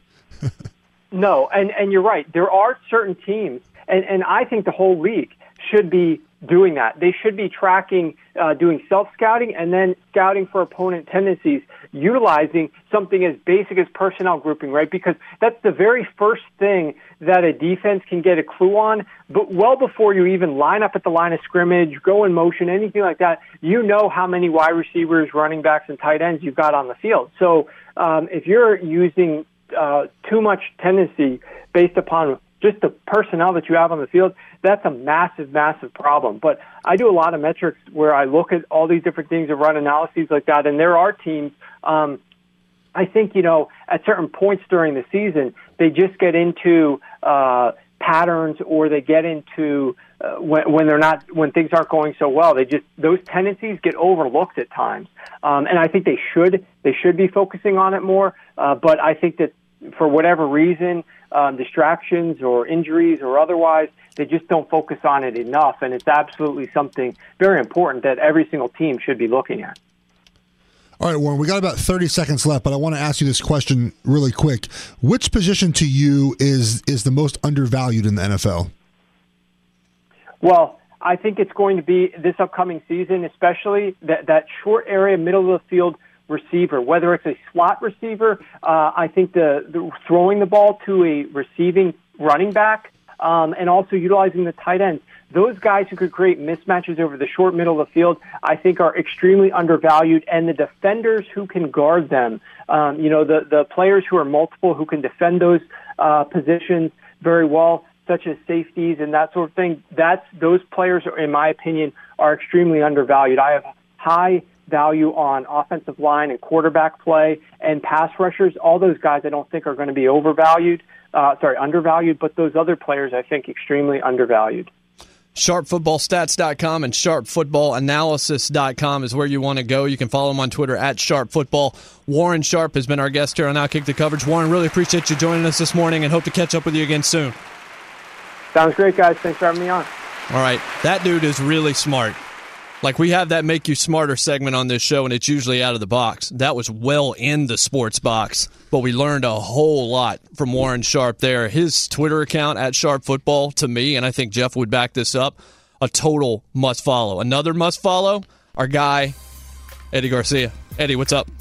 All right, guys, let's get you caught up on last night's playoff action. First in the NBA, Warriors beat the Spurs in San Antonio 110-97. Kevin Durant, 26 points to help Golden State get a 3-0 series lead. Durant did suffer an ankle injury late. He says he'll be ready for Game 4. Sixers beat the Heat in Miami 128-108. Joel Embiid, back from a facial fracture, had 23 points to lead the team as they grab a 2-1 series advantage. That was Embiid's first career playoff game. Pelicans topped the Trailblazers 119-102. New Orleans with a 3-0 series lead. The 6th seed is now 1 win away from sweeping the 3 seed in the West. NHL Stanley Cup playoffs, Bruins beat the Maple Leafs 3-1. Boston with the 3-1 series lead. Capitals over the Blue Jackets in Columbus 4-1. Washington's even that series at 2-2. This report's brought to you by TrueCar. Online car shopping can be confusing, but not anymore with True Price from TrueCar. Now you can know the exact price you'll pay for your next car. So visit TrueCar and enjoy a more confident car buying experience. And guys, one note from the NFL, the New York Giants released veteran wide receiver Brandon Marshall. They say he failed a physical. He played only 5 games with him due to injury. GM Dave Gettleman was asked whether this move meant the Giants might be interested in Cowboys wide receiver Des Bryant. Gettleman said, quote, "We are interested in everybody," end quote. Appreciate it, Eddie. That's a real vague pre-draft quote right there for sure. NFL GMs are just unbelievable. They're the most paranoid people of all time. Unbelievable. We're coming to you live from the Geico Outkick Studios, where it's easy to save 15% or more on car insurance with Geico. Go to geico.com or call 800-947-AUTO. The only hard part, figuring out which way is easier. Again, follow Warren Sharp at Sharp Football. He will definitely make you smarter when it comes to NFL pigskin. That guy was dropping some math terms in that last segment that were really concerning me. I thought I was going to have to pull out some Tums or something to handle just all of the analytics that he was dropping on us. We didn't even get to the Browns question. On the other side, I am going to drop a list of futility on you unlike anything you've ever heard in sports. And then maybe this radical or potentially radical discussion that Kevin Clark wrote about in The Ringer yesterday in an excellent piece about the Browns potentially drafting 2 quarterbacks, which, you know what? The first time I heard it mentioned, it was mentioned on this show. And it was mentioned by Danny G out in L.A. He suggested it. We'll let him talk about it next. We will discuss it. Should the Browns draft 2 to try and find 1? This is Outkick the Coverage on Fox Sports Radio. Starting in 1993, Bernie Kosar, that was his last season with the Cleveland Browns. Vinny Testaverde played 6 games that year, and then something called Todd Philcox played 3 games for the Browns that season. Then Testaverde and Mark Rippon, then Testaverde and Eric Zier, and then they suspended operations until 1998. Now I'm just going to read this, and I'm going to read it as quickly as possible, and I'm going to read names more than once because I'm going to read it in order of year without mentioning the year. And I'm going to try and micro machines through this thing over the next 2 minutes, and then we're going to carry it over and talk about it to open the third hour of the show in addition to the NBA playoffs. Glad to have you with us here on a Friday. 1999 begins.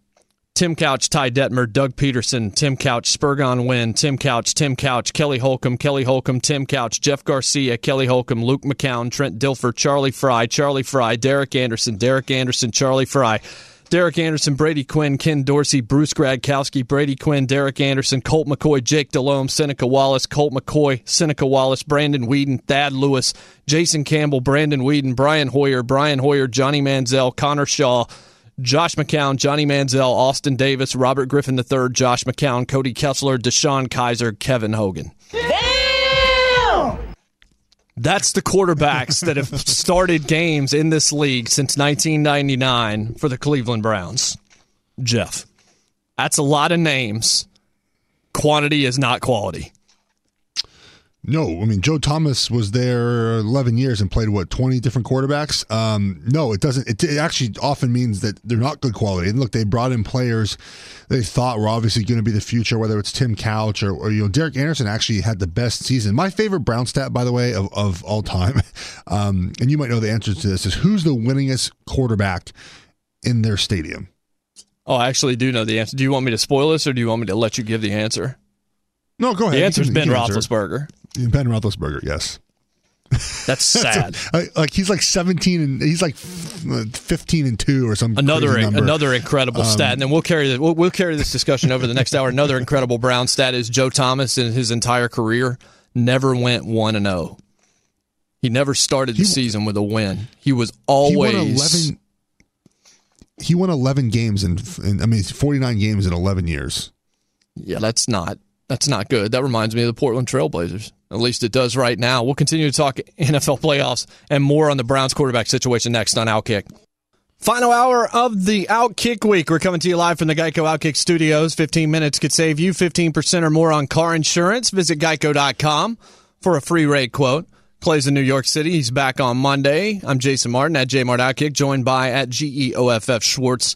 He played on the offensive line for the Panthers, Vikings, Chiefs, and Giants. The Chiefs with no pick in the first round of the NFL draft after trading 22 to Buffalo, so they'll pick at 54. The Giants with the second pick. We'll probably discuss that here in this segment. The Vikings, the 30th. The Panthers, the 24th.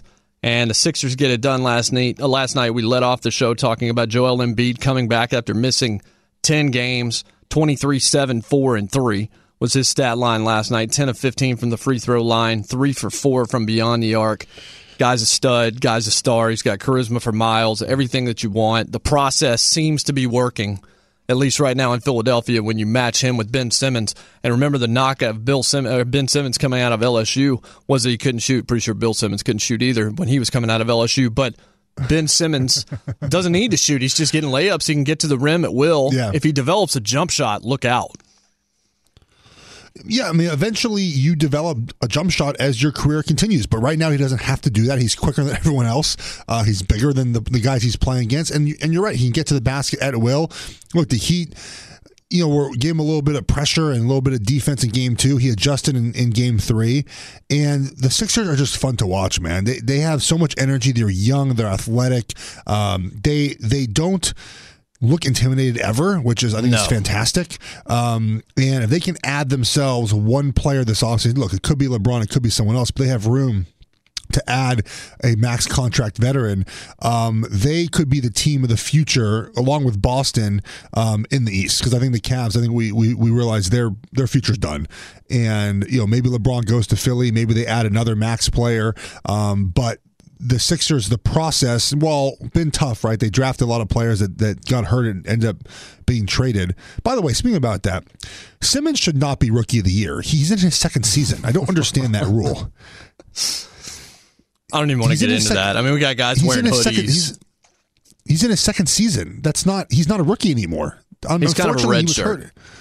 Unfortunately, he was hurt last year, but that's his rookie season. So you think it should be Donovan Mitchell, obviously? Yes, who's an actual rookie. Who, if you look next to a name, it says rookie or first year. Simmons says second year. Well, we'll see. Did he get paid for last year in the NBA or not? I don't know. I haven't asked him yet. Yes, he got paid last year. I would assume he did. Of course he did, but he was a red shirt. I mean, he didn't play. So it's a Rookie of the Year, not red shirt Rookie of the Year. He was in the NBA last year. Unfortunately, he was hurt. So now the award should go to someone else who actually is a rookie. I mean, there's the argument against giving it to him because he was around the team. He was around the practices. He was sort of around the culture. So he's not really a rookie because he was able to sit back and watch for a year and then comes into the game. It's like giving Aaron Rodgers the Rookie of the Year when he first started in Green Bay, even though we didn't see him for a couple of years, but he was there learning from Brett Favre the whole time. That's the argument against Ben Simmons. The argument against him is it says second year next to his name, not first year. That's the end of the end of the discussion right there. It says second year next to his name, not first year. He's not a rookie. I'm gonna let that one go. Like I don't understand. That's the end of the argument. There's no other argument to be made. The NBA. I think they're going to change this rule after the season because of the outrage. Not outrage. After Ben Simmons wins Rookie of the Year. I think they're going to change it. Yeah.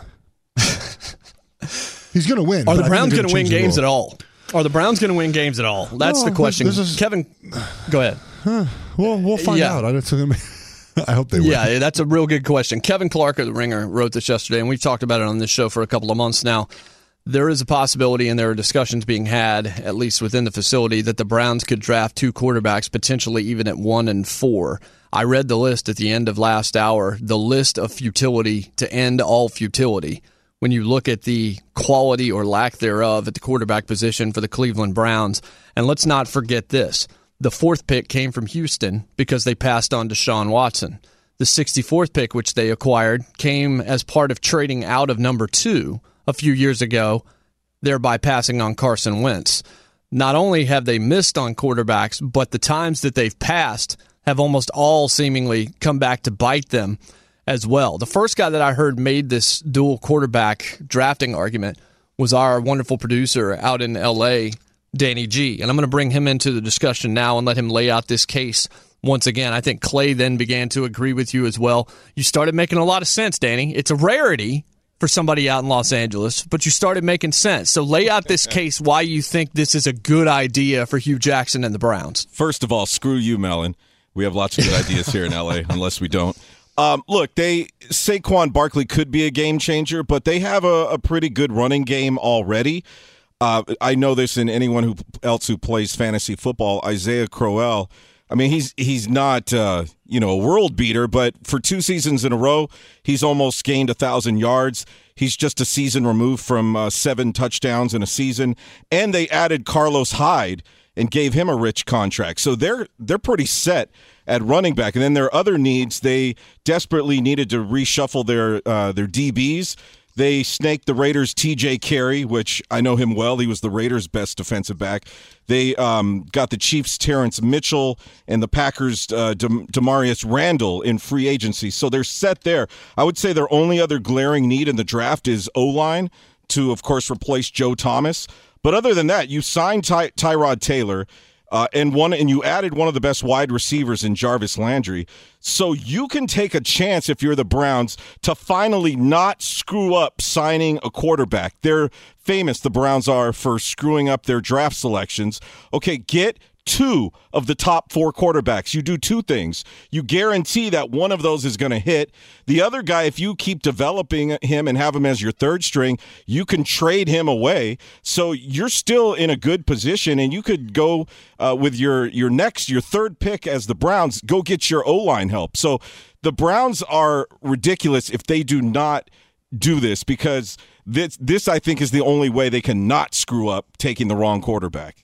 One thing, and then I'll bring you in, Jeff, as well here, is if you're taking quarterbacks at 1 and 4, and I'm on record saying I think Sam Darnold's a stud. I loved him in college, despite what we saw last year. I think he's going to be great in the NFL. But if you feel the need and you're having discussions about drafting 2 quarterbacks, that would seem to me to mean that you don't necessarily believe in any of the quarterbacks. So you want to hedge your bets, give yourself a better chance. We saw what happened with RG3 and Kirk Cousins in Washington, but Kirk Cousins was a 4th-round pick. It wasn't like they were taking him at 1 and 4. You were leveraging one of the top 5 picks in the draft, at least in the short term, trying to find a quarterback. But the other side of that argument is, and we discussed it when we were kind of briefly discussing the schedule, there will be shows all day that will break down all these various games. We're not going to do that because it's nonsense. Nor should we. In April to do that. Yes, I agree. There's absolutely no reason to do that at all.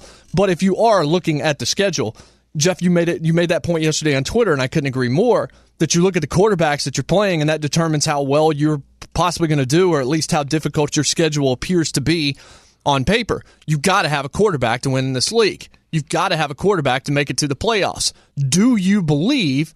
First off, do you believe Hugh Jackson when he says whoever comes in is sitting behind Tyrod all year? Do you believe Tyrod Taylor, or do you believe in Tyrod Taylor as a passer? You go and get Jarvis Landry. That's another nice piece.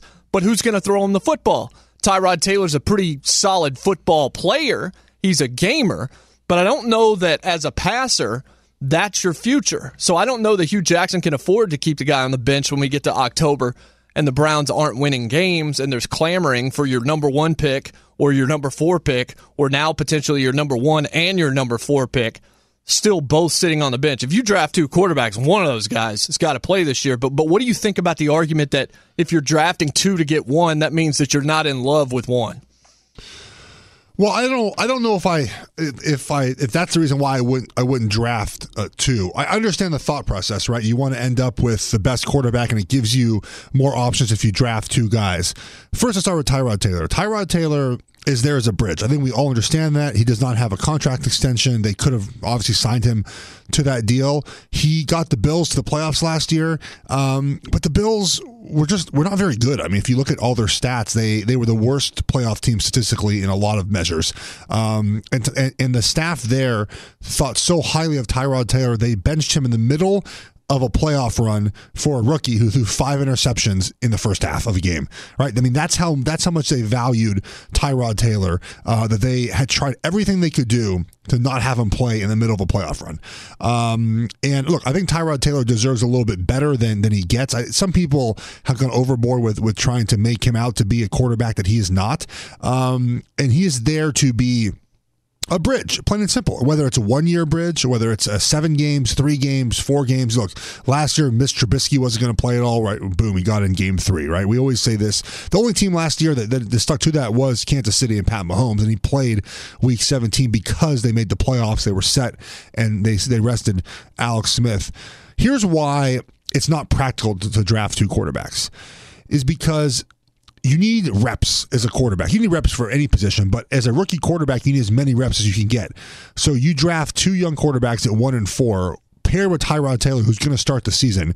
How do you get guys reps? How do you compete as those top 2 quarterbacks taking second and third team reps, which are less than first team reps? I would draft 1 quarterback, Sam Darnold at 1, or you could go Josh Rosen, one of those 2, and put him in there as a second stringer. You give him all the reps he can handle. You throw him in there with the ones a little bit, and you give him as much help, reps, practice reps, game planning, all these things to help him be a better football player. You do that for 1 quarterback. You do that for 2. You split everything in half, and neither guy gets a fair shot at the competition. How do you split up preseason reps? Does one guy get the second quarter? Does one guy get the third quarter? Do the 2s then play with both quarterbacks? Do the 1s have to play longer because you need to get a rep with this quarterback, with that quarterback? You see what I mean? It's logistically a nightmare to get them a fair competition at being a quarterback. And also, like you said, I think that if you draft 2, it doesn't mean you don't love the first one. I mean, it sort of does. But again, it's just shows that you're not confident in any of the quarterbacks that you have. And I think the Browns would draft Sam Darnold at 1. I don't think they're going to. It seems to be it's going to be Josh Allen. I mean, look. Wait. Let me cut you off real quick about Josh Allen, because I think I don't know if the guys out in LA will bring them in too, but I know Clay said this. I said this from the very beginning, and I think you've said this as well. Josh Allen screams bust to me. And certainly I'm rooting for him. I root for anybody who gets in the league. I hope he's the greatest quarterback we've ever seen. But there is nothing in what I've seen from him at Wyoming. I don't care how fast he can throw. I don't care how long he can throw. If you can't hit him between the numbers, it doesn't matter. If you can't throw him over the shoulder 15 yards down the field, it doesn't matter. Josh Allen, to me, screams a lot of the tape that people are wowed with Josh Allen is similar to Jamarcus Russell throwing on his knees in shorts and beating Notre Dame in one bowl game and going number 1 overall to the Raiders. He reminds me of Jake Locker. That's who he reminds me of. And no, but Jeff, if you get your quarterback, okay, number 1, Saquon Barkley is most likely going to come off the board to the Giants, right? No, depends on what quarterback the Browns take. If the Browns take Josh Allen at 1, the Giants will sprint to take Darnold. Sprint up to take Sam Darnold. Like that's the quarterback. So the word I've got is that's the guy they love. They don't like Rosen, right? So then, for some reason, they don't want Rosen. Do you think Saquon would be there at 4 then? Who cares? It's a running. I don't care. Like I don't. Wait a second. If you're the Browns, do you not take him at 4 if you take your quarterback at 1? I think it depends on. What do you take, Bradley Chubb? I think I personally, with their run game and the personnel they have already there back next year, they ran the ball fine last year. I would take Chubb at 4 and have Myles Garrett and Chubb be your 2 defensive ends for years to come. You would get more out of those 2 guys being paired together on that defense, which was really good against the run last year, and Chubb will help against the pass as those guys get older in the back end. Those 2 guys plus Sam Darnold at quarterback, that's better for your team long term than Sam Darnold and Saquon Barkley. Well, that would mean, Justin, and we'll bring you in as you're also a Broncos fan along with me, that would mean that potentially if John Elway doesn't trade out of 5, which he seems to be ready to do, that Saquon Barkley could technically come to Denver, which I'm not upset about if that were the way that would go. I don't know. I'm not sure how I'd feel about that. I know if the Broncos can get Josh Rosen, geez, I'd draft Josh Rosen. Well, I mean, I thought they were going to draft Mayfield, but it looks like the Jets are going to cut them off and try to get Mayfield, and maybe we're going to see Buffalo try to slide up in there and get a quarterback as well. I love Josh Rosen as well, so I would be all for them grabbing a quarterback. Do you know who I think, and this has been talked about a little bit, and I mentioned this a week or so ago, and it's getting more steam. I'm not saying that I in any sort of sense broke this news or talked about this news. I think that if Josh Rosen slips past 5, 6 through 10 don't need a quarterback, right? The Patriots will trade up for Josh Rosen. You know who would not like that? The star of Tom versus Time. He didn't like it when Jimmy G was there. How would he feel about Josh Rosen coming in? I think that if you watch the very end of that show, I think he realizes the end is near, and I think he would be okay with it because he kind of saw last year. He got a little slower. He had that thumb injury, that freak injury. I don't buy any of this nonsense that he's not going to play this year. But I think that's one of the dumbest non-stories I've seen in a long time, Jeff. We didn't give it a second of coverage on this show because we didn't buy it. Look, because the article that came out said, even an article, it said that 2 sources said he's playing this year. Like, it's just a ridiculous thing. It was just a thing to put out there to get people to click and to fill time and to fill time and I think you could tell at the end of that Tom versus time, he kind of knows it's near, and maybe he won't admit it publicly. And look, he's got a family now. I'm pretty sure Gisele's probably over it by now. I know my wife at a certain point was over it, right? He's won his championships. He has the money. He has the glory. Like I said, his body, he's 40, man. Like, you can do all the training you want to do, but eventually your body is just done. And, he had to wear a knee brace last year. I think he might have had 2 knee braces on. He just doesn't move the same. We saw him try to catch that pass. Younger Tom Brady catches that pass in the Super Bowl. He's out his left tackle now. They have a right guard who's going to be a free agent who they're not going to pay. He has Gronk, who's talking about retiring. I think if you were to talk about who's more serious about it, I think Gronk is more serious. I don't think he'll retire, but you have defections on defense. They can't rush the passer. They're actually not that good of a team right now. So that would lead me to think as well that they might not trade up and use the draft picks they have to draft more players to help Tom Brady, especially a left tackle at 23 or at 31, or draft another pass rusher or get a cornerback. I mean, they have a lot of needs to fill. I just think that Josh Rosen fits what they do well there, and he's cerebral enough to not bother the coaches, because obviously Tom Brady's that way, and that doesn't bother coaching staff there. And if you're Josh McDaniels, who will eventually be the head coach, I think you would fight to try to get a guy like Josh Rosen instead of, there's talk maybe Luke Falk or Mason Rudolph or Mike White, one of these not lower tiers, the wrong way to say it, but second tier of quarterbacks that New England might go after those guys. They're going to draft a quarterback in the first or second round. I have no doubt about that. It could be trading up for Rosen. It could be Lamar Jackson if he slips to 31 or 23 as well.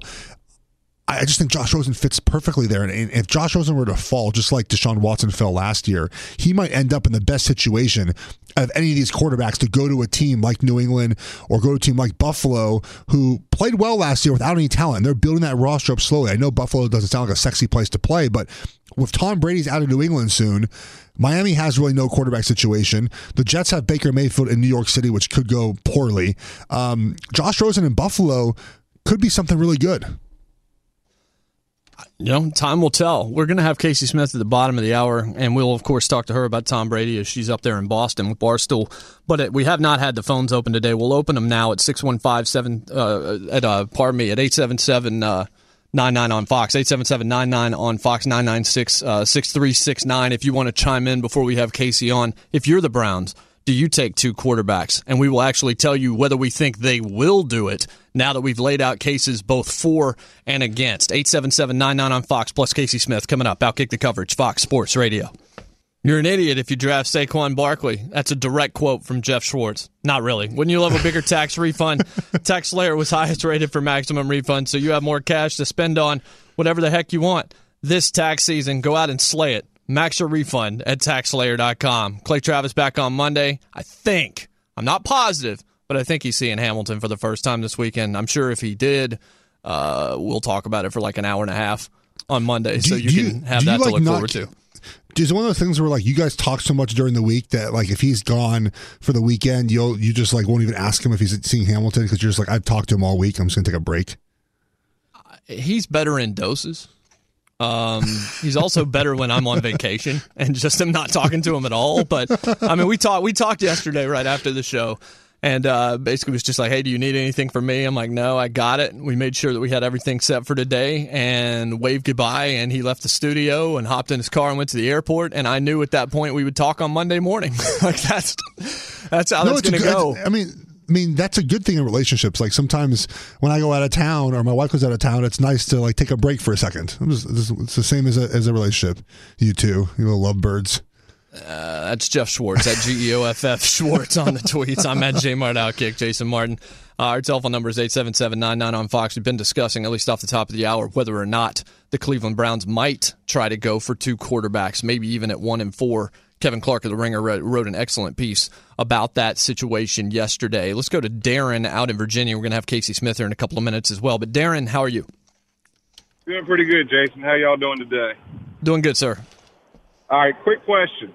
When the Redskins took RG3 in the first round, Kirk Cousins in the fourth round, who did they pass up in the first round that would have helped their team more than that taking RG3? Jeff, do you have an answer to that question? I don't know. That was 2012. Who was it? What? I have no idea. But what I'm saying is the Browns should not take two quarterbacks. Because they should do what then, in your opinion? In my opinion, they shouldn't take a quarterback at all. They should take the two best players that will help their team this year. This makes the difference between Tyrod Taylor and Carson Wentz. Both of them led their teams to the playoffs last year. All right, so did Tim Tebow. So should Tebow be the quarterback of the Browns? The Browns have not had a quarterback for 20 years now. They're in the position to draft number one. Jeff. They're in the position to draft number one right now because they are god-awful at quarterback. They were 32nd in passing last year. They were 10th in rushing. They do not need anybody but a quarterback at one. It's absolutely crazy that anyone who has watched football would suggest at all that Browns do not need a quarterback. It's the most important position in all sports. The Browns need a quarterback at one. If they draft anyone else in one, then they can be 3-13 again next year. It's unbelievably crazy to me that you can watch or be an NFL fan and look at the Browns and say, you know what, they're running back away from making the playoffs. Jeff, you're wrong. They need a quarterback. Jeff, you know who the Redskins passed up on? Who? They shouldn't have taken RG3. They should have taken Trent Richardson, who went next. Wow, it's Trent Richardson. So I don't think I told this on the air, but when we were at the national championship game this year down in Atlanta, I was trying to get a car afterwards. Clay had already left, and I had to do some other work for Fox afterwards in the locker room. And so I'm out there trying to get a car, trying to get an Uber, and everything's blocked off. And it takes me like an hour and a half to get my car. And I'm feeling forlorn, and I'm just like, man, this shows just how little power I actually have in this world, that I'm standing out here in this cold rain, actually almost like snow and ice that night, trying to get a car. And I looked to my right, and standing there, and it took me about 5 seconds to really realize it, standing there also unable to get a car was Trent Richardson. It was just he and I standing on the side of the road outside the Mercedes-Benz Stadium trying to get Ubers. And at that point, I was just like, man, that dude could have been something in the NFL, and it just did not happen for him at all, did it? Too big. He just wasn't mobile enough. He was a big guy, but just wasn't able to move well enough for running back. I will throw this out there based on what you were talking about. Anybody watching football would know that the Browns have to draft a quarterback at one. Is it possible Darren in Virginia has never watched NFL football before? Because you do have to draft a quarterback at one. I just think people get enamored with. I think people get enamored with Saquon Barkley's combine numbers, and it sounds great. He looks good, but watch his film and compare with Adrian Peterson's film from college, and you'll see why one guy is a surefire Hall of Famer and one guy could be. I'm not saying Barkley's not good, but they're different styles of runner. Barkley is a guy who's not a physical runner. He runs around guys. You eventually lose that as a running back.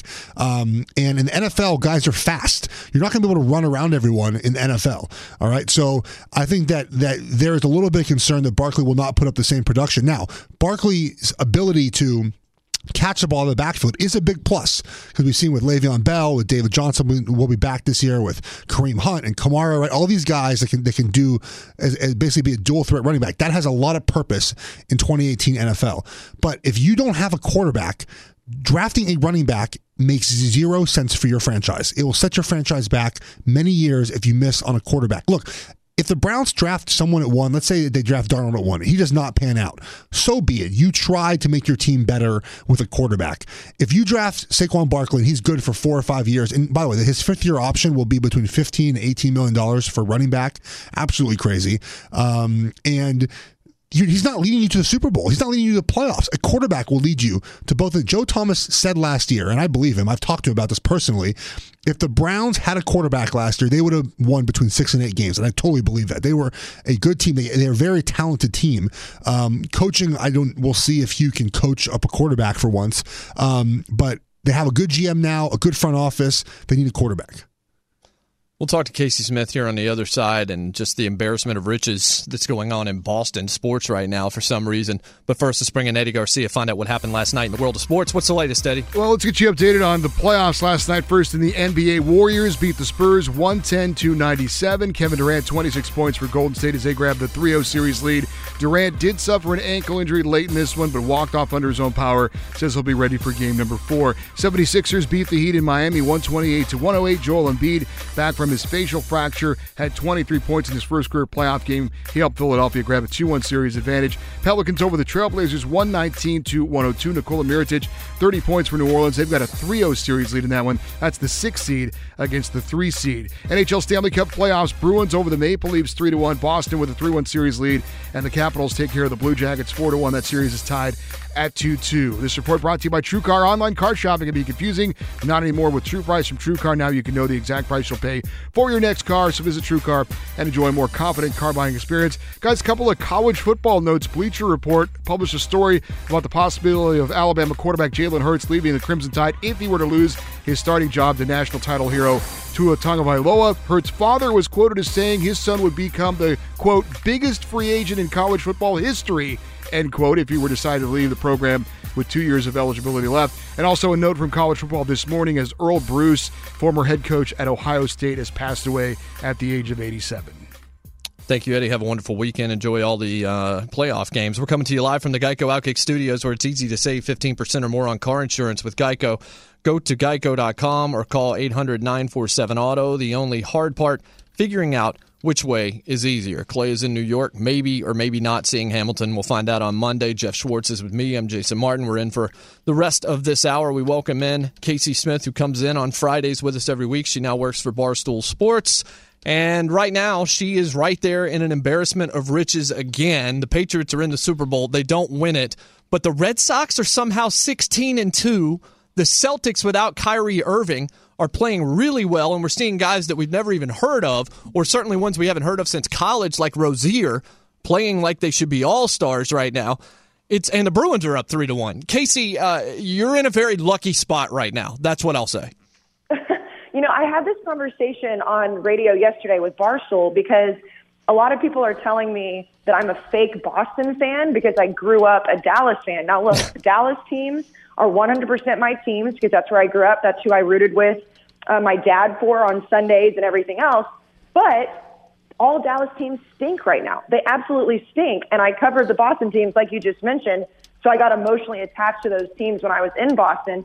And if it was Dallas versus Boston, of course I'd pick Dallas. But I don't have to worry about that because they're not going to be in the postseason of anything right now. So following Boston teams is really fun, and you're absolutely right. I don't think the Celtics are going to make it very far in the playoffs without Kyrie Irving, but they're playing really good basketball. The Bruins are making a pretty good run at the Stanley Cup, and then, of course, the Patriots are always going to be in the storyline, and the Red Sox. There's still 162 games, though. I can't get too excited about the Red Sox yet, but it's fun to watch. There's no doubt. Is it odd to think about Boston sports and think about the Bruins, the Celtics, the Red Sox, and the Patriots? And the Patriots are probably the franchise out of that four that's about to end their dynasty right now. Yeah, that's what a lot of people who have been around the Boston teams, like Tommy Curran, who's the beat writer for NBC Sports Boston, he's been talking about that since even last offseason.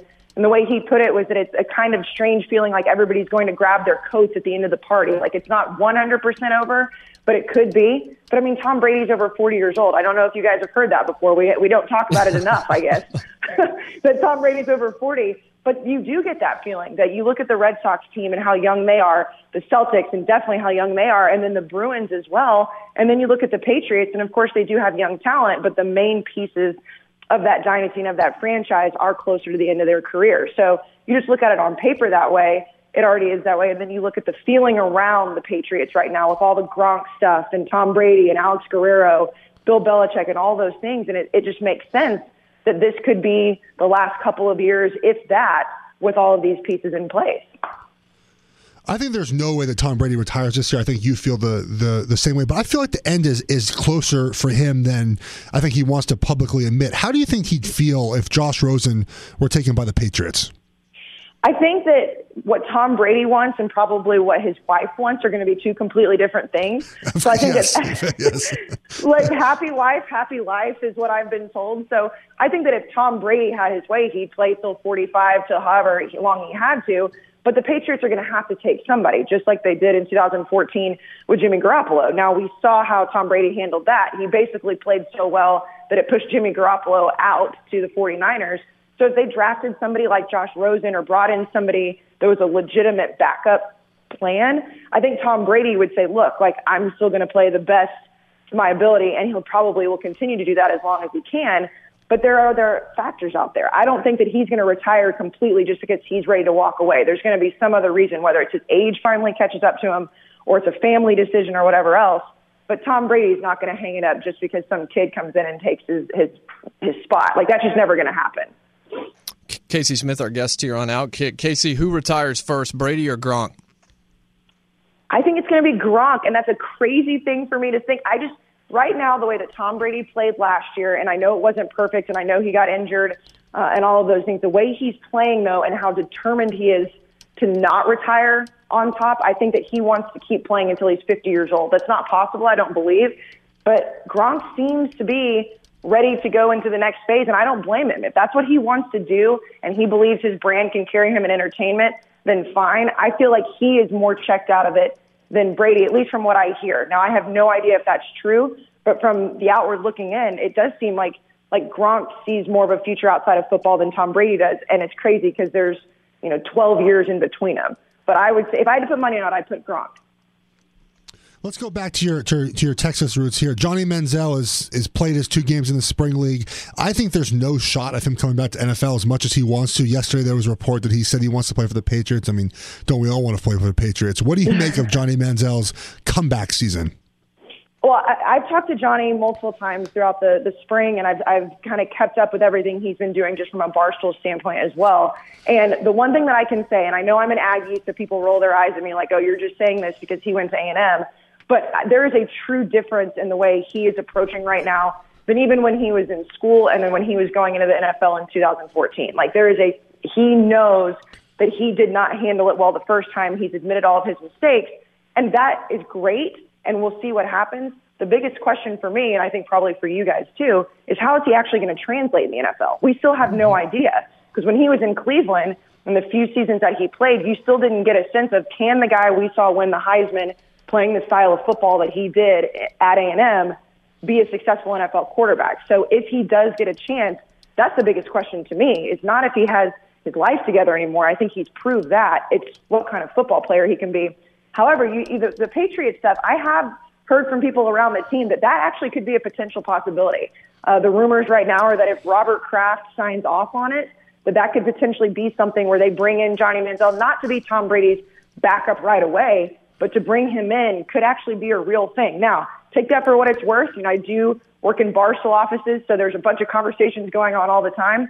But I don't think that's just a made-up thing. I think that could be a real possibility if things start rolling for the Patriots.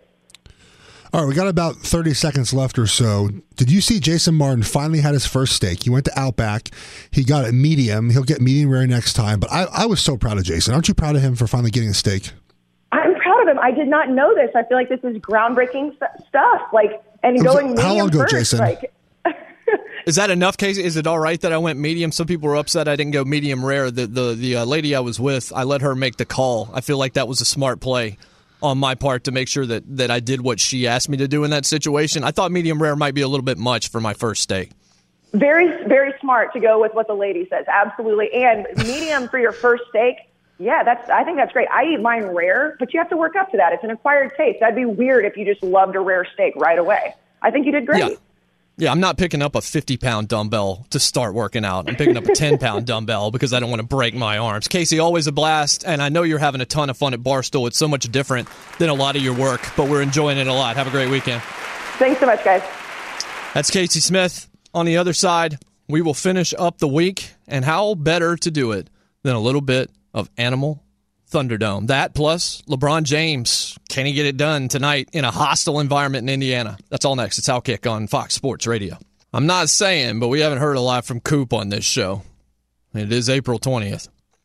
What does it mean when Geico says just 15 minutes could save you 15% or more on car insurance? It means you probably should have gone to Geico.com 15 minutes ago. Our thanks to Casey Smith, who just joined us, K-A-Y-C Smith on Twitter, also at Sharp Football, Warren Sharp.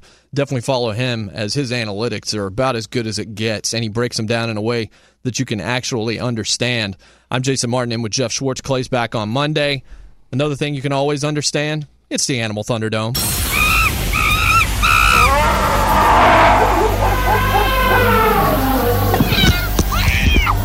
Ladies and gentlemen. I'm just glad I was there.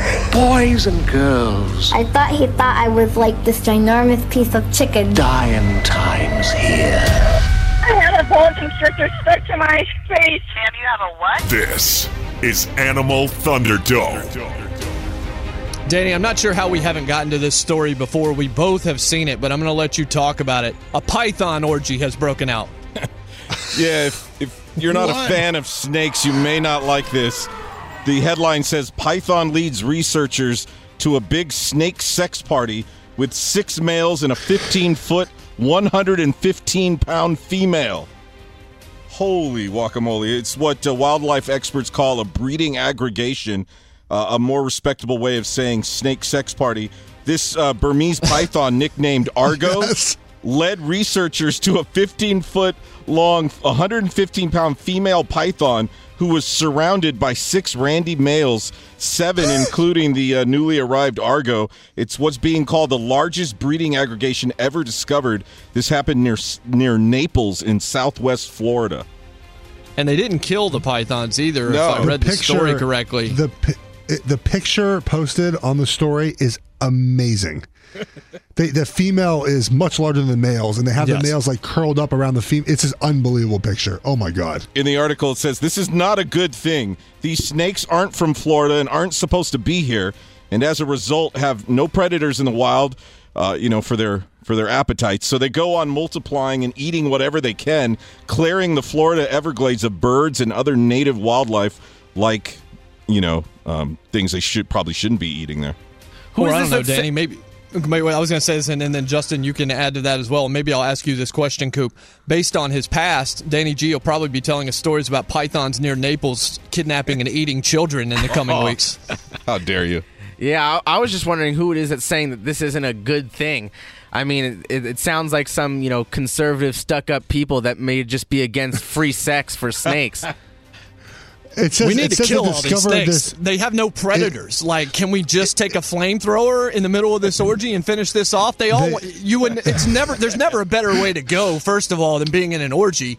If you ask the pythons, I would suggest they're like, all right, yeah, we've had our fun. You can go ahead and take us out. They said here that on Valentine's Day, Argo led them to what is being called the largest breeding aggregation. So how romantic on Valentine's Day that they all get together and all hang out. Can you imagine rolling up following this tracked python to an orgy like you're watching Eyes Wide Shut? All of a sudden, and you have no idea what to do. One snake is enough for me. A snake orgy might be enough to send me off. I don't know that I can handle that at all. So they were able to take the female snake out of population though, so it didn't lay the eggs. I mean, at least that was yeah. Well, we can thank them for small favors on that. Wait, Danny, they were euthanized, except Argo. He was released. So all of the other snakes were killed. Jason thought they were alive, yeah.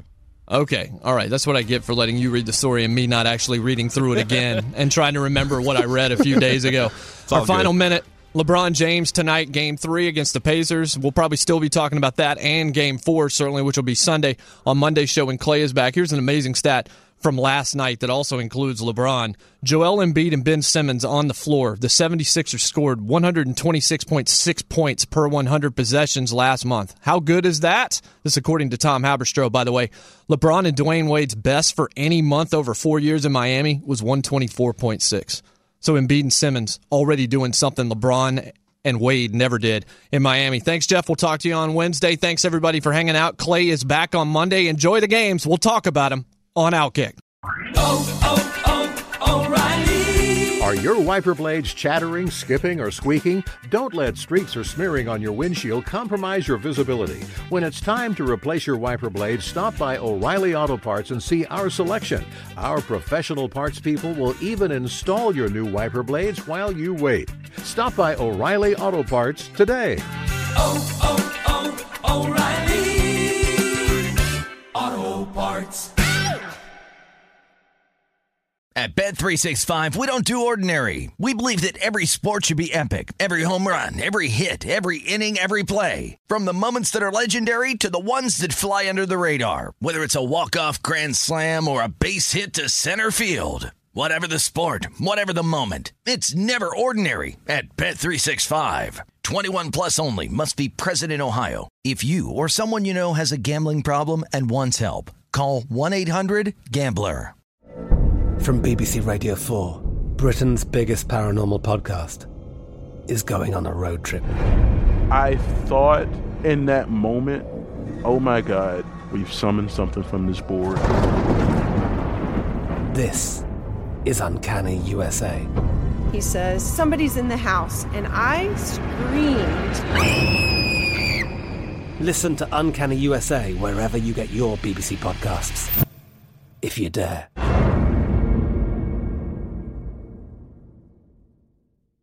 Hey, it's Jonas Knox. All right, game off. We got to pause here to talk more about Monopoly Go. I know what you're saying, flag on the play. You already talked about that, but there's just so much good stuff in this game. In Monopoly Go, you can team up with friends for time tournaments where you work together to build up each other's boards. The more you win together, the more awesome prizes you unlock. And there's so much to get.